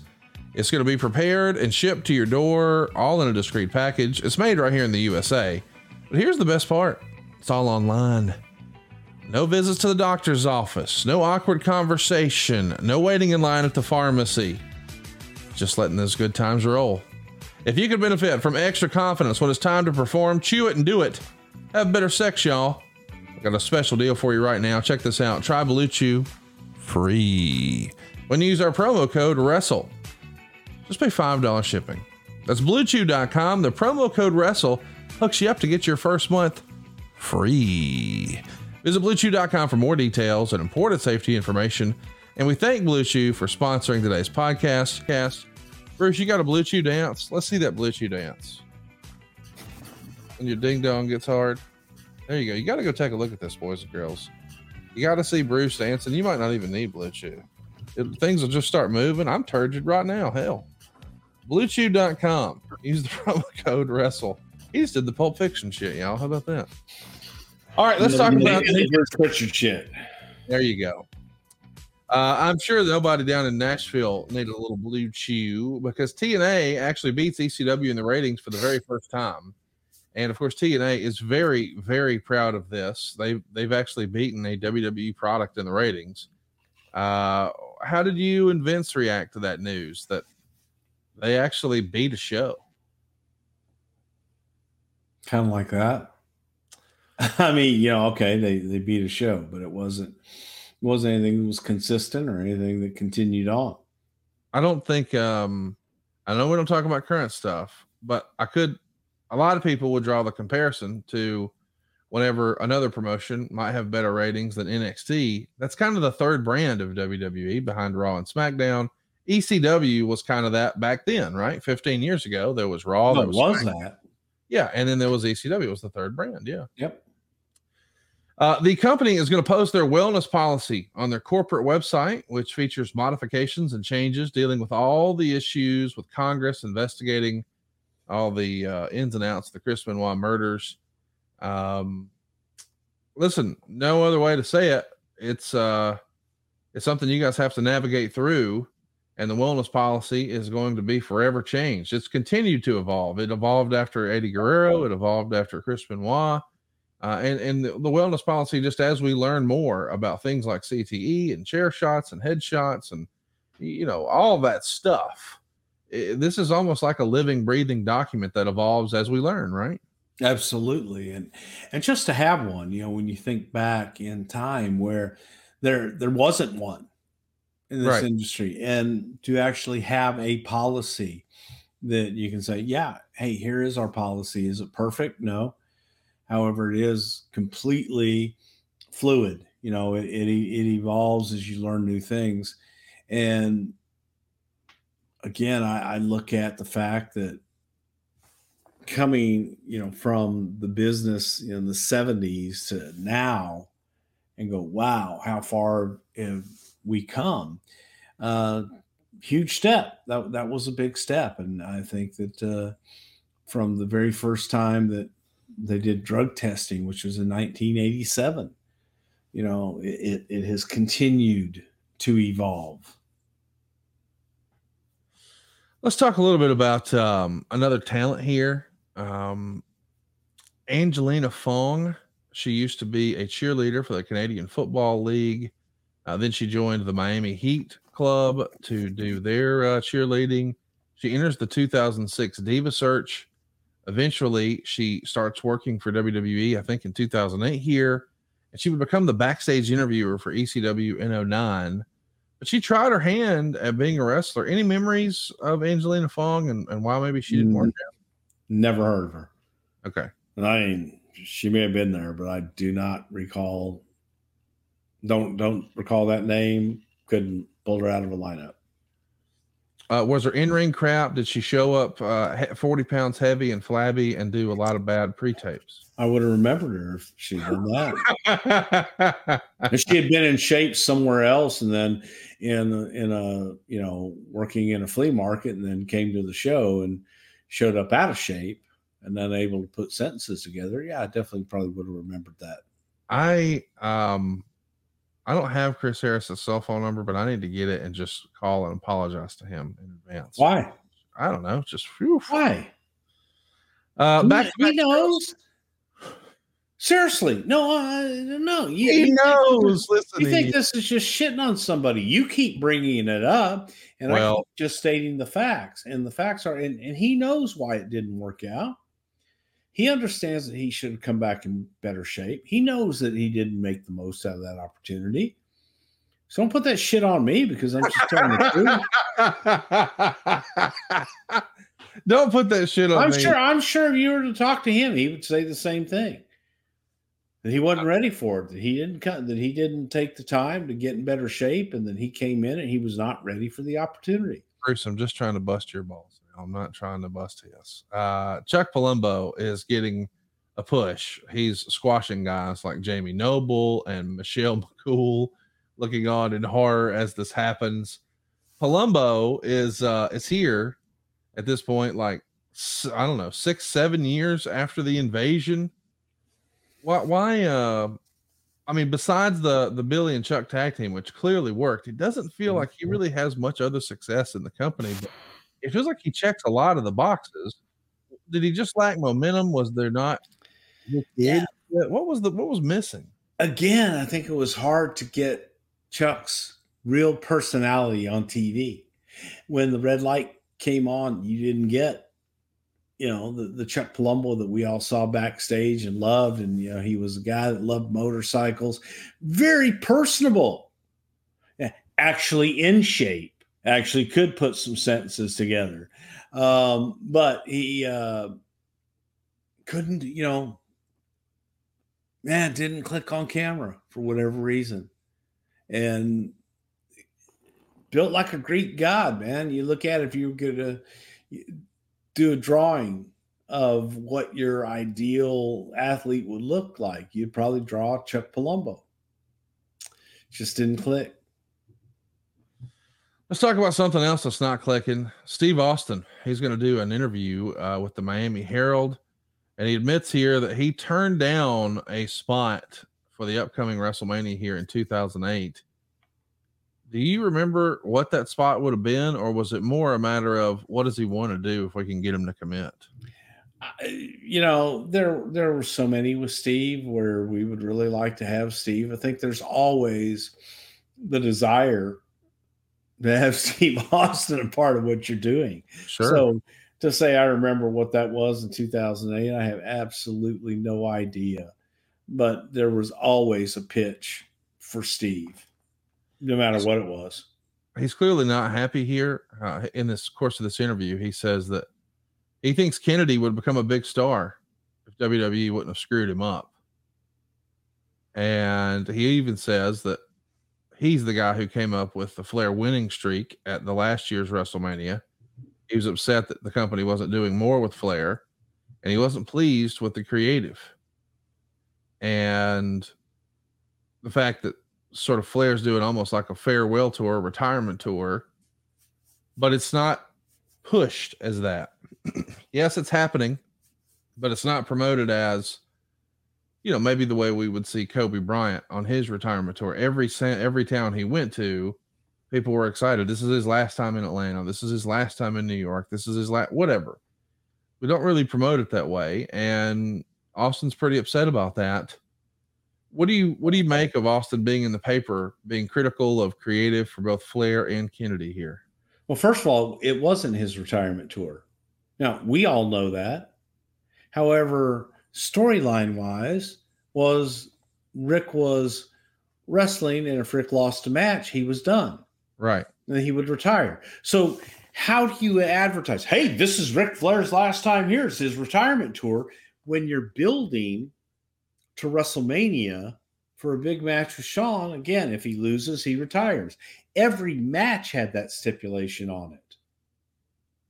I don't know how you get, more important than that. That was a stipulation on everything that Rick worked. So to say, hey, this is hey, folks, Rick's going to lose this match to Shawn Michaels at WrestleMania. So this is your last chance to see him.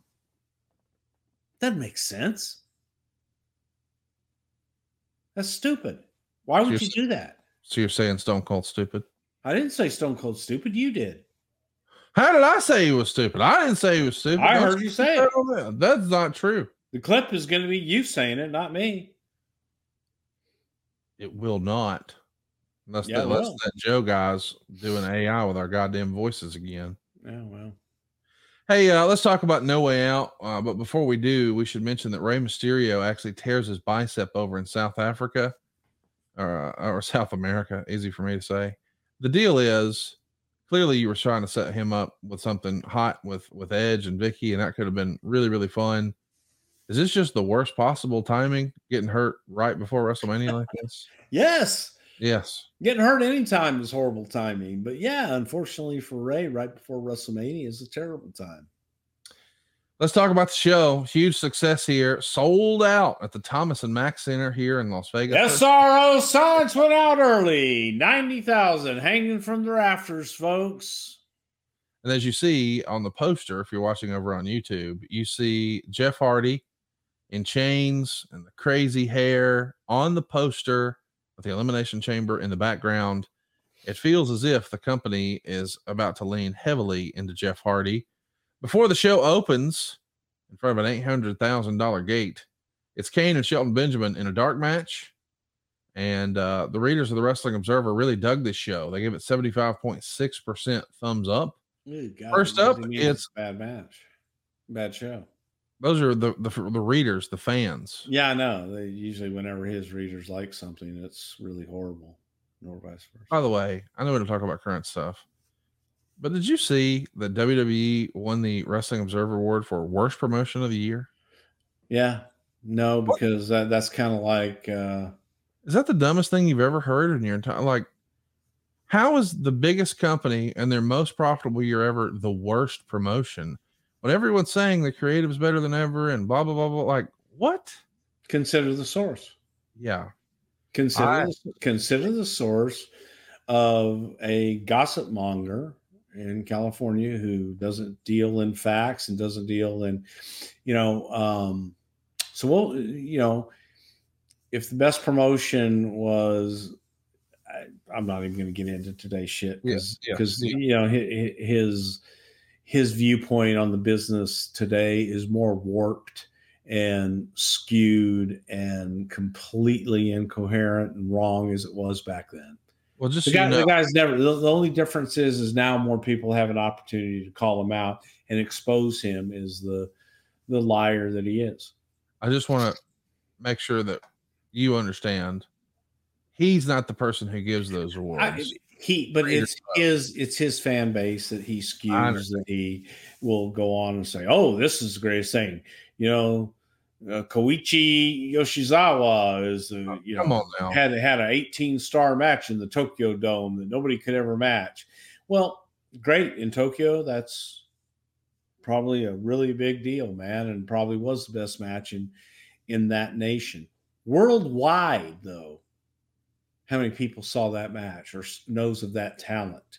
And that's what you have to look at when you're looking at, a business like ours is worldwide, globally, how many people see the product that is produced by WWE? How many people see the product that is produced by Noah or All Japan or New Japan? Those numbers, come on, please. Let's get to it. Chavo Guerrero is going to retain the ECW title, pinning CM Punk in 7 minutes and 6 seconds. The crowd's going to pop for Punk's ring entrance, but they're pretty quiet for the match. They got a 1.5 stars. Guerrero is going to get a clean pin with a frog splash. The three amigos, their booing, are done by Punk here, which is crazy when you look back at it. I don't know, man. The idea that this match, that the crowd wasn't with this match with two capable in-ring performers here, I mean, it feels like that'd be a good first match on any show. Chavo Guerrero and CM Punk, and the fans just aren't with it. Are some crowds trickier than others? And does the time of day always affect those West Coast shows, do you think? Look, I think that there's a lot of things that can affect the audience. How long did they wait to get into the venue? How long were they there?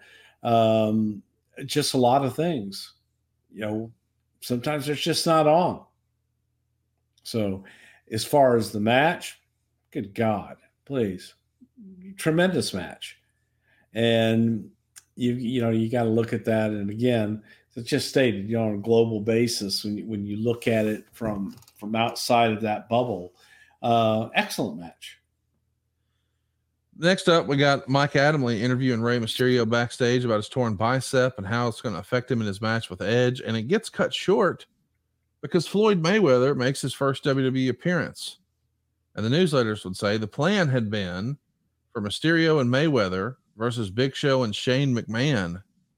But of course, when this whole thing happens with the torn bicep, Ray's going to have surgery on February 22nd. Do you think that match would have been better instead of just Big Show versus Floyd? If it was Mysterio and Mayweather versus Big Show and Shane, where you really have one quote unquote non-wrestler, would that have made a more entertaining match than what we got? No. Okay. And again, I don't think it would have been a better attraction either, because you got David and Goliath with Mayweather and Big Show, and I thought that Mayweather did a hell of a job in the match. So there's that too.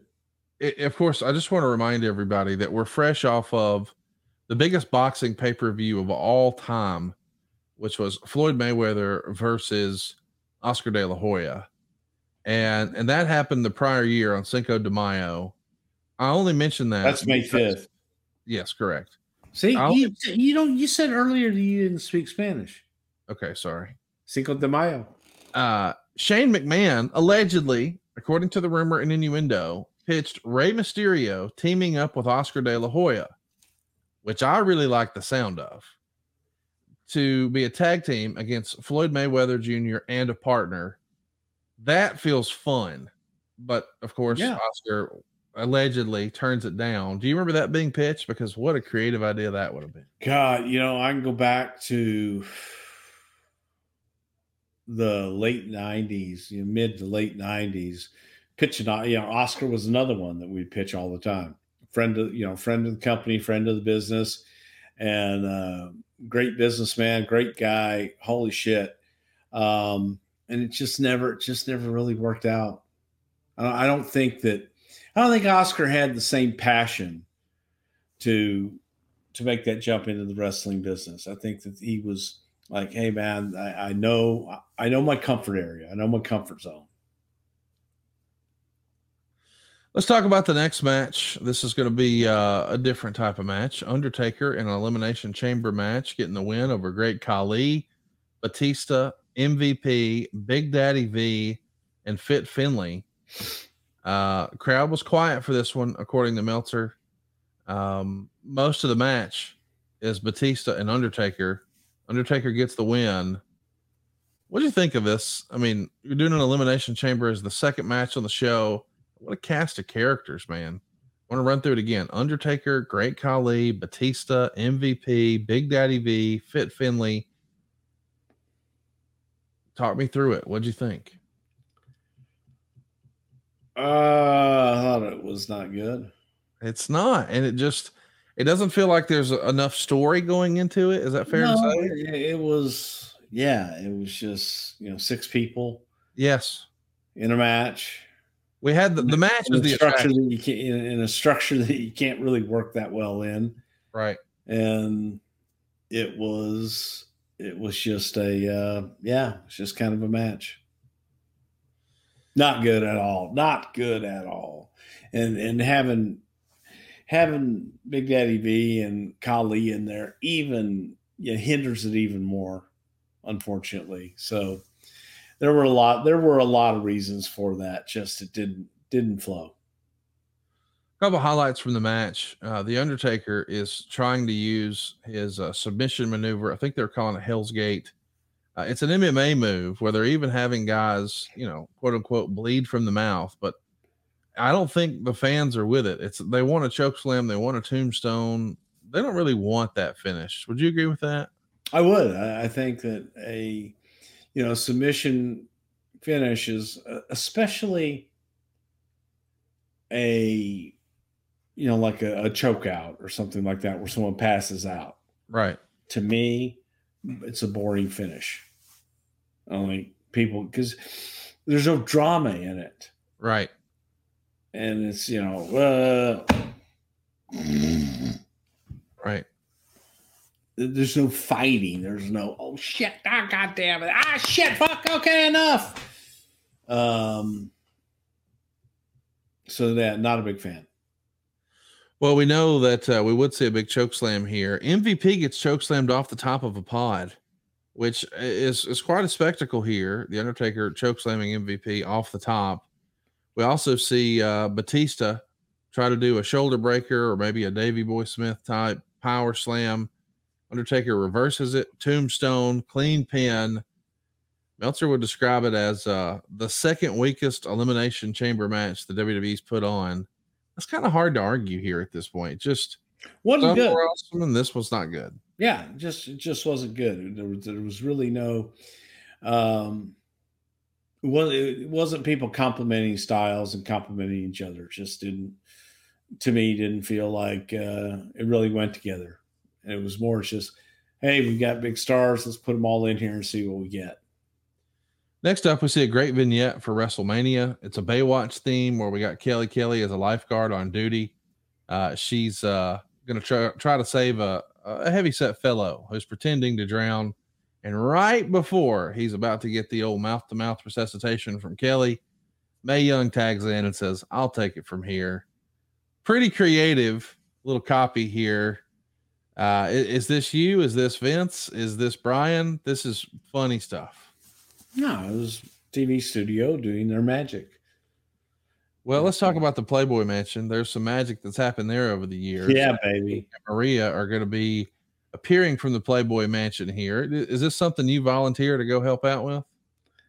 Yeah, I never made any of these parties. While dealing with them, I got invited one time to the movie night and I didn't go.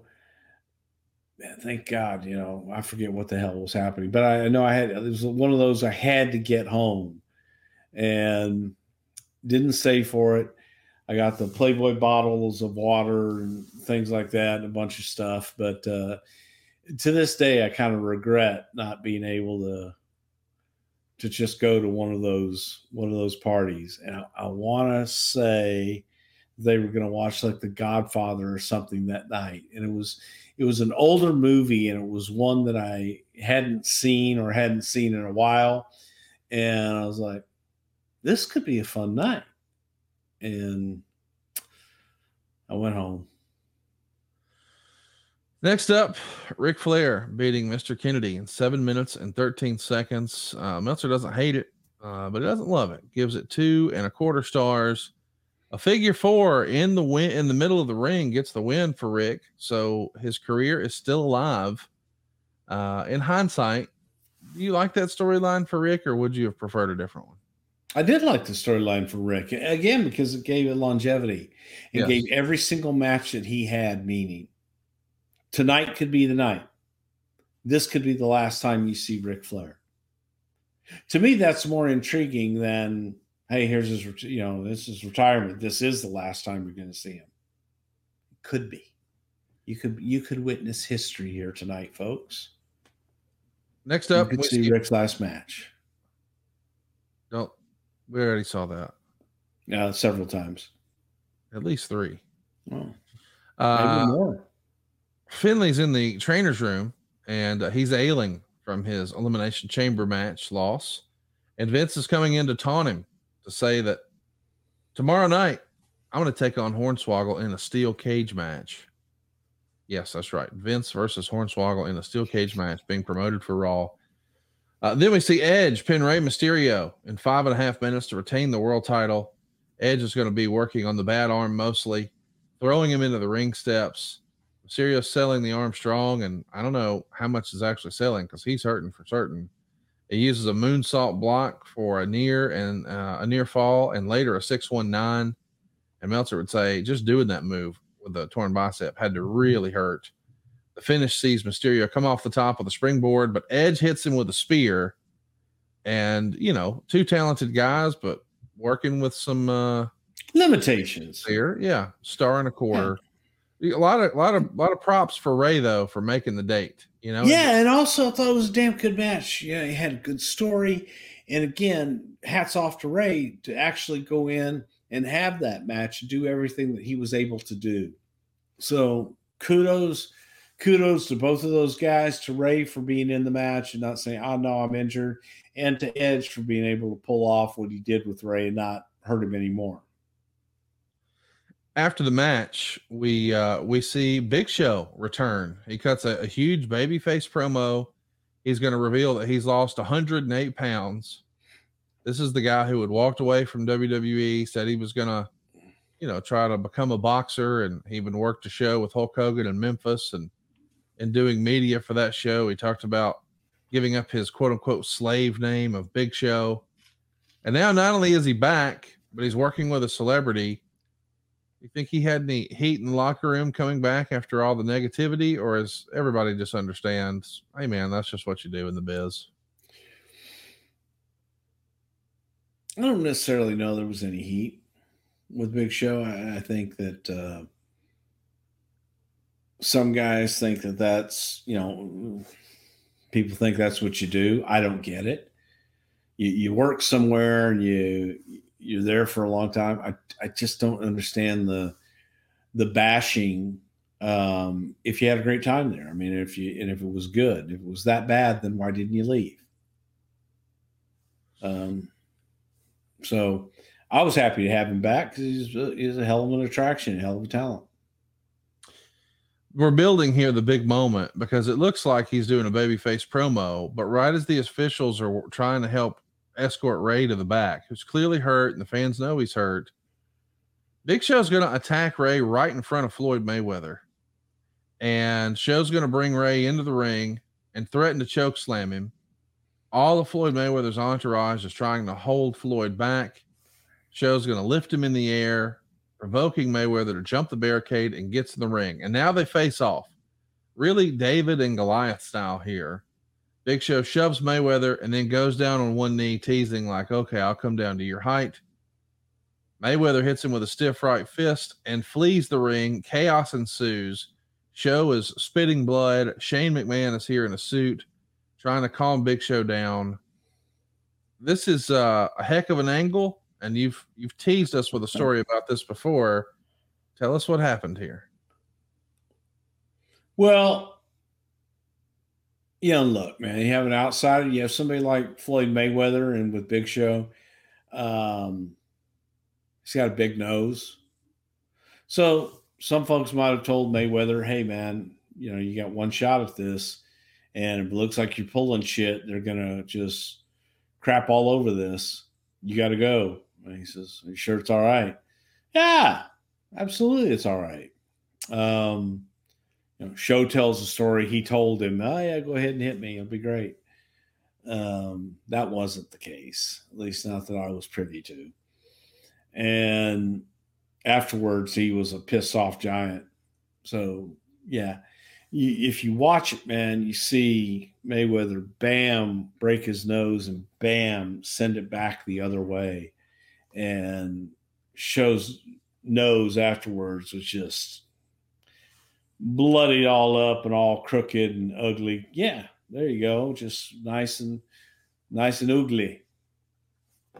But that's, man, that's a Sports Center moment. Here's the Big Show. Look at that nose, man. It's all over here, just sideways, and you can't deny that. You look at the footage and you see where he breaks it. It's good stuff.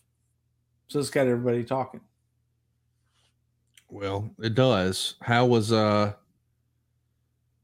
Big Show after he calmed down?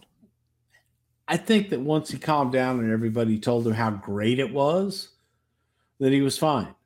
It's just the initial reaction. Look, man, you sit there and you give somebody your face, and not really sure, man. This guy's a professional boxer. And sitting there, next to a Mike Tyson. Mike Tyson, holy cow, man, I'd never want to take a punch from that guy on a dare. That just the power. Mike is a different type of puncher, though. Mike's a killer. Mayweather was a boxer's boxer. Man, he was just pure, to me, I think, the greatest of all time as far as boxing. And he wasn't a fighter, he's a boxer. There's a difference. Okay. Tyson was a fighter. Tyson was a brawler. Tyson was a fighter. Floyd is a boxer, man. He understands that sweet science, and he is so freaking smooth and just so good. He will pick you apart and take you apart. And his thing is he's going to outbox you. He's going to outscore you. And if he needs to, he'll knock your ass out. But watching him and listening to him, and he would, bam, and just shadow box, and there would be a snap and a pop that when he would throw, that you'd go, holy cow. And you'd feel the wind when this guy is just shadow boxing next to you. And it was incredible. And the way that Floyd picked up our business and his dedication to train and to do everything in the business was second to none. So I love Floyd Mayweather.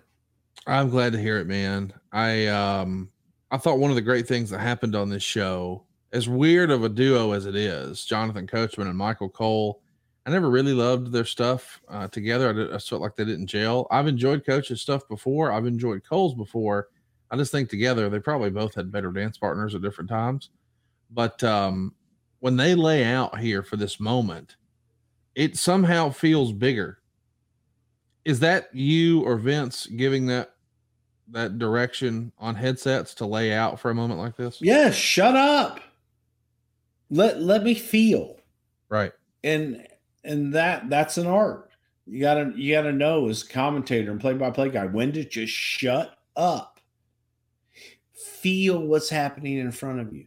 Look at let the audience decide whether that's a oh my God, rather than you telling me it's an oh my God. Or, oh my God, he hit it with a left and a right and left. I saw that. I saw it. I got eyes. I'm watching. It's TV. It's not radio. So to me, whenever a commentator can just lay out, so much more powerful than blabbering over every second of every show. Let's talk about the next match. It's our co-main event. Maybe it's even been promoted as the main event. John Cena's back. He's challenging for the world title here early, not WrestleMania, but here at No Way Out against Randy Orton. Mike Chioda's our referee. Meltzer would say it was apparent that Cena was nowhere close to 100%. But the match is built in such a way where they're trying to mask that. And ultimately, we get an RKO on the floor. Orton's going to slide in the ring and tell the referee, Mike Chioda, count him out. Somehow, some way, Cena barely makes it in and starts a comeback.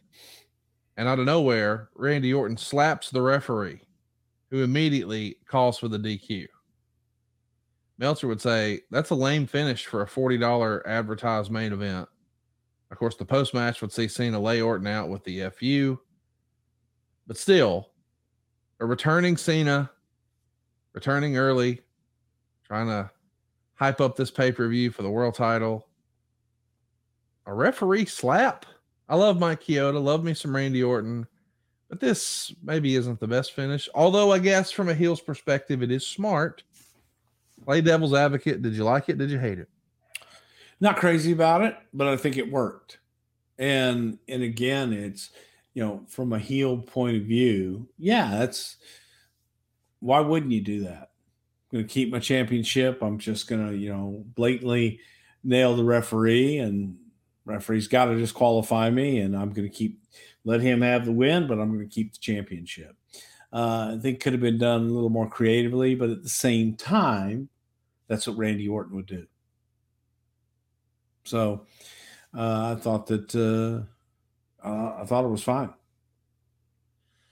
Next up, it's our real main event. It's going on last, and Triple H is going to win the Raw Elimination Chamber over Jeff Hardy, JBL, Umaga, Shawn Michaels, and Chris Jericho.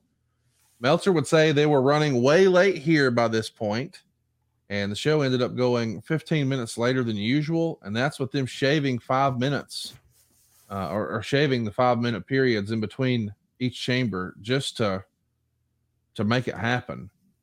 They get 23 minutes and 54 seconds here. Michaels and Jericho start. Tons of great wrestling here. Unfortunately, there's something bad happening with the timing, and accidentally, we suppose, Chris Jericho busts open Shawn Michaels the hard way with an elbow. And Shawn is bleeding everywhere.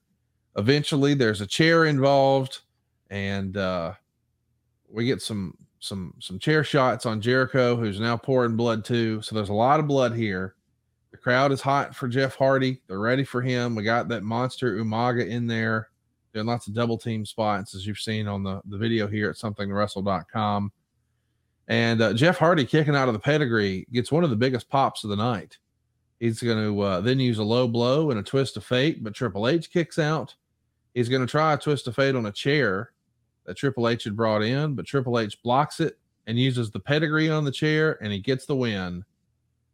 And as is customary, whenever a babyface wins, they get the wide shot to show the crowd going bananas.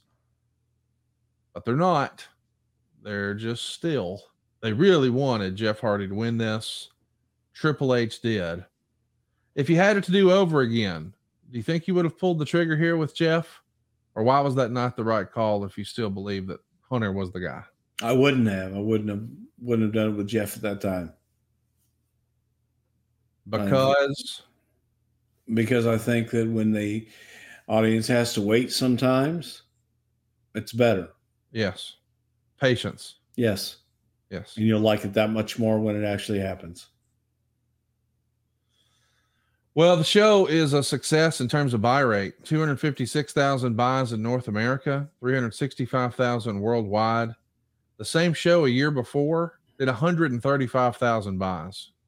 So we threw everything in the kitchen sink out of here, and it worked. We're way, way up. What did you think of the main event? What did you think I know you didn't like the finish of the Cena match, but what did you think of this Elimination Chamber that goes on last and Triple H gets his hand raised? Were you happy with the match? I know it was short on time. Yeah. I was happy with it. I thought it was crazy. It was a hell of a match, and it gave people everything that you would expect out of an Elimination Chamber match. Not crazy about the blood, and that's just something that, especially on Shawn, just happens. And the story, within it, I thought they told one hell of a great story. You got where you needed to be. We got a bunch of questions about this show. There's no chance we can get to them all, but I do want to hit a few. But before we do, I want to remind everybody that in my real life, I'm helping people save money every single day at SaveWithConrad.com. And I'm telling you, now is the time of year to take advantage of this. If you're in a 30-year loan, I can help you I can show you a way to pay your house off in half the time and do it with cheaper monthly payments than you ever thought possible. I can also get you a lower monthly payment. Maybe you're looking to save $500, $600, $700, $800 a month. No problem. We can even show you how to skip your next 2 house payments. But if you've got credit card debt, if you've got a second mortgage, if you're in a 30-year loan, it's not a matter of if we can save you money. It's a matter of how much. Find out right now for free at SaveWithConrad.com. By the way, I want to mention we've got an A+ rating with the BBB, and we've got well over 1,000 5-star reviews at ConradReviews.com. In fact, our average rating there is 4.72 stars, which is pretty good. Old Leon left us a 5-star review just yesterday, and he had this to say: Carlos has an outstanding sense of urgency and attention to detail, very honest and upfront with anything. Well, thank you for your business, Leon. What about Lance up in Pittsburgh, Pennsylvania? He gave us 5 stars. He said it made the process easy and kept me up to date on where we were in the process, what was needed or not needed for me. 5 stars. How about Erica? She gave us 5 stars and said Carlos was responsive and informative. He was able to make the process smooth and easy to understand.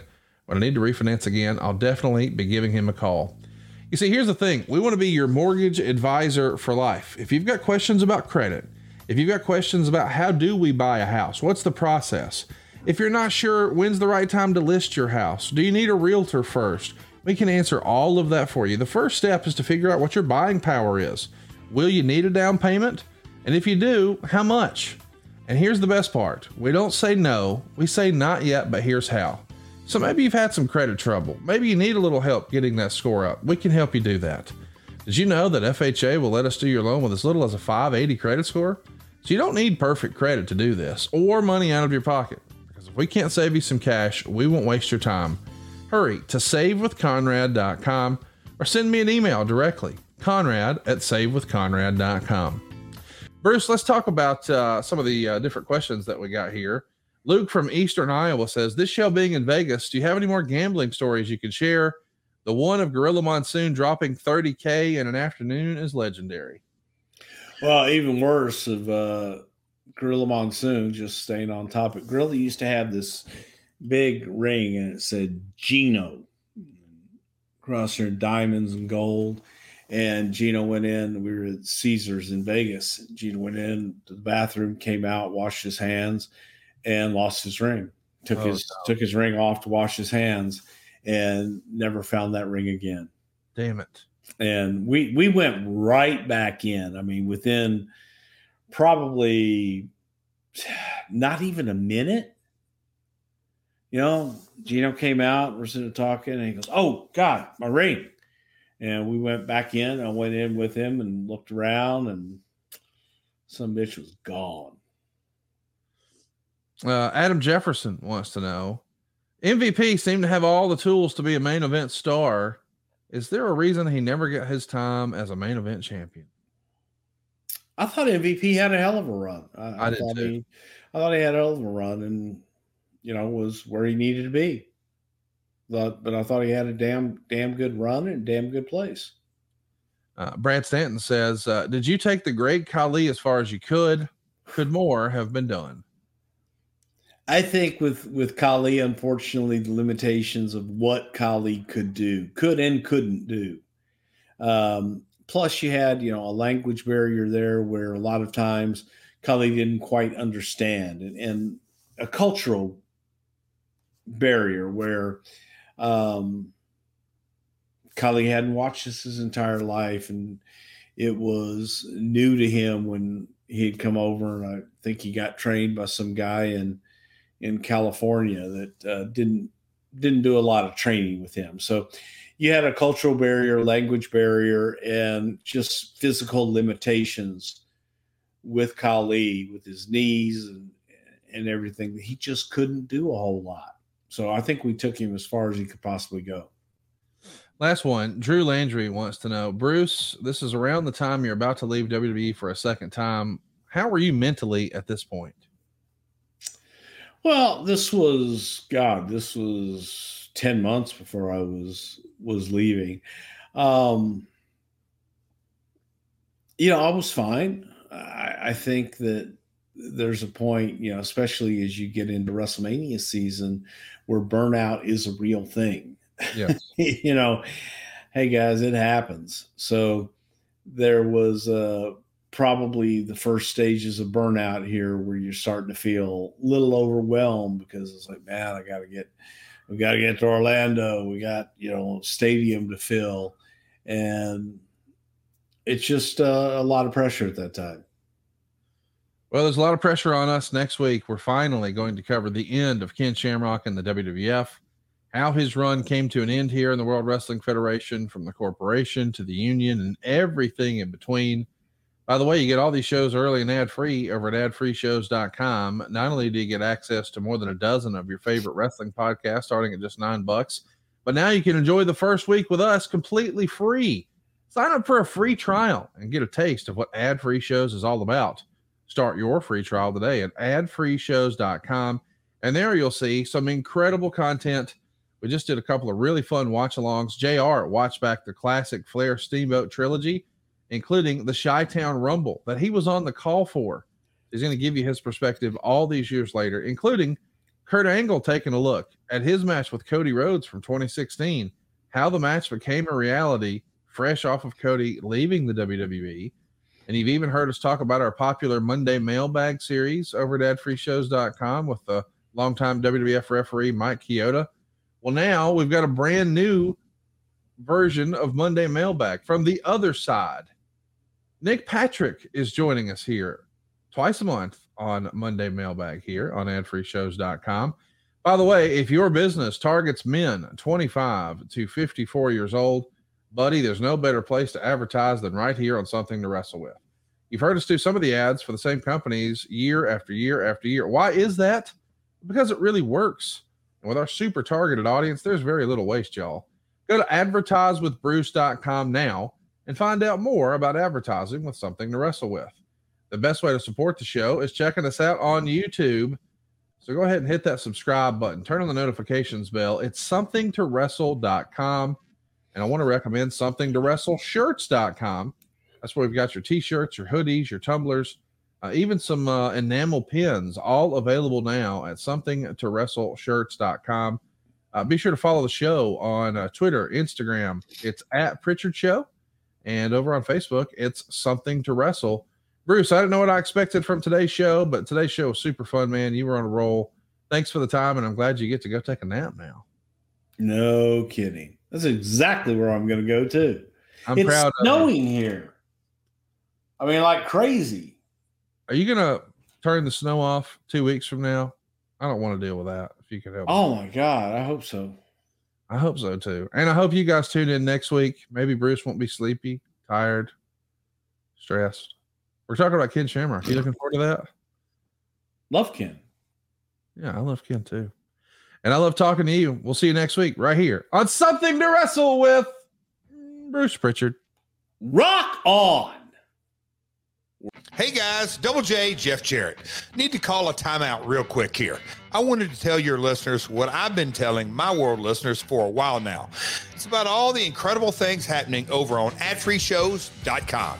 Eric Bischoff breaks down TNA's Aces and Eights storyline like you've never heard it done before on the latest edition of In Depth. probably came from Sons of Anarchy, because that show, one of the threads in that show was always who's the mole, who is in this club that knows this information that could literally put us all away for life. You know, who can we really trust? And guys would use that concern about trust against each other for their own agendas. Referee Mike Chioda opens up the mailbag every other Monday, answering your questions and sharing classic stories like this. And just lick each side of my face and grab me and hold me. And I'd be like, oh my God, all that saliva all over my face. But I mean, you know, it would get a big pop. And just working with those guys, man, I'll tell you, never a bad moment with those guys. Never a bad day. If you're looking for interactive experiences, Kevin Nash recently sat down with Ad-Free Shows members for a premium watch-along event of his streak-ending, title-winning match against Goldberg from Starrcade 98. I mean, since I booked it, I should probably know that. Yeah. But, I mean, that was just the way, that was almost the appeasement that the company, nobody did, you know, just clean jobs. It was, you know. So, I mean, to me, a double run-in at a cattle prod, and I get the victory. I mean, it's... Get this and other exclusive experiences, including now being part of the live recordings of the podcasts. Hey, that's just a small taste of what Ad-Free Shows has waiting for you, including a brand new perk, getting to join in on the live recordings of the shows with 4 levels to choose from. See for yourself why Ad-Free Shows is the best value in wrestling today. Sign up now at adfreeshows.com. That's right, sign up today at adfreeshows.com. Hey everybody, this is Dan Bespris, host of Fantasy NBA Today, a daily fantasy basketball podcast. We cover every box score from every game, every day. Plus bonus shows on buy low opportunities, players to stash, schedule analysis, and really anything you could need to smash your league into deliciously tiny pieces. Catch the Fantasy NBA Today podcast, part of the Believe Network, on YouTube or wherever you listen.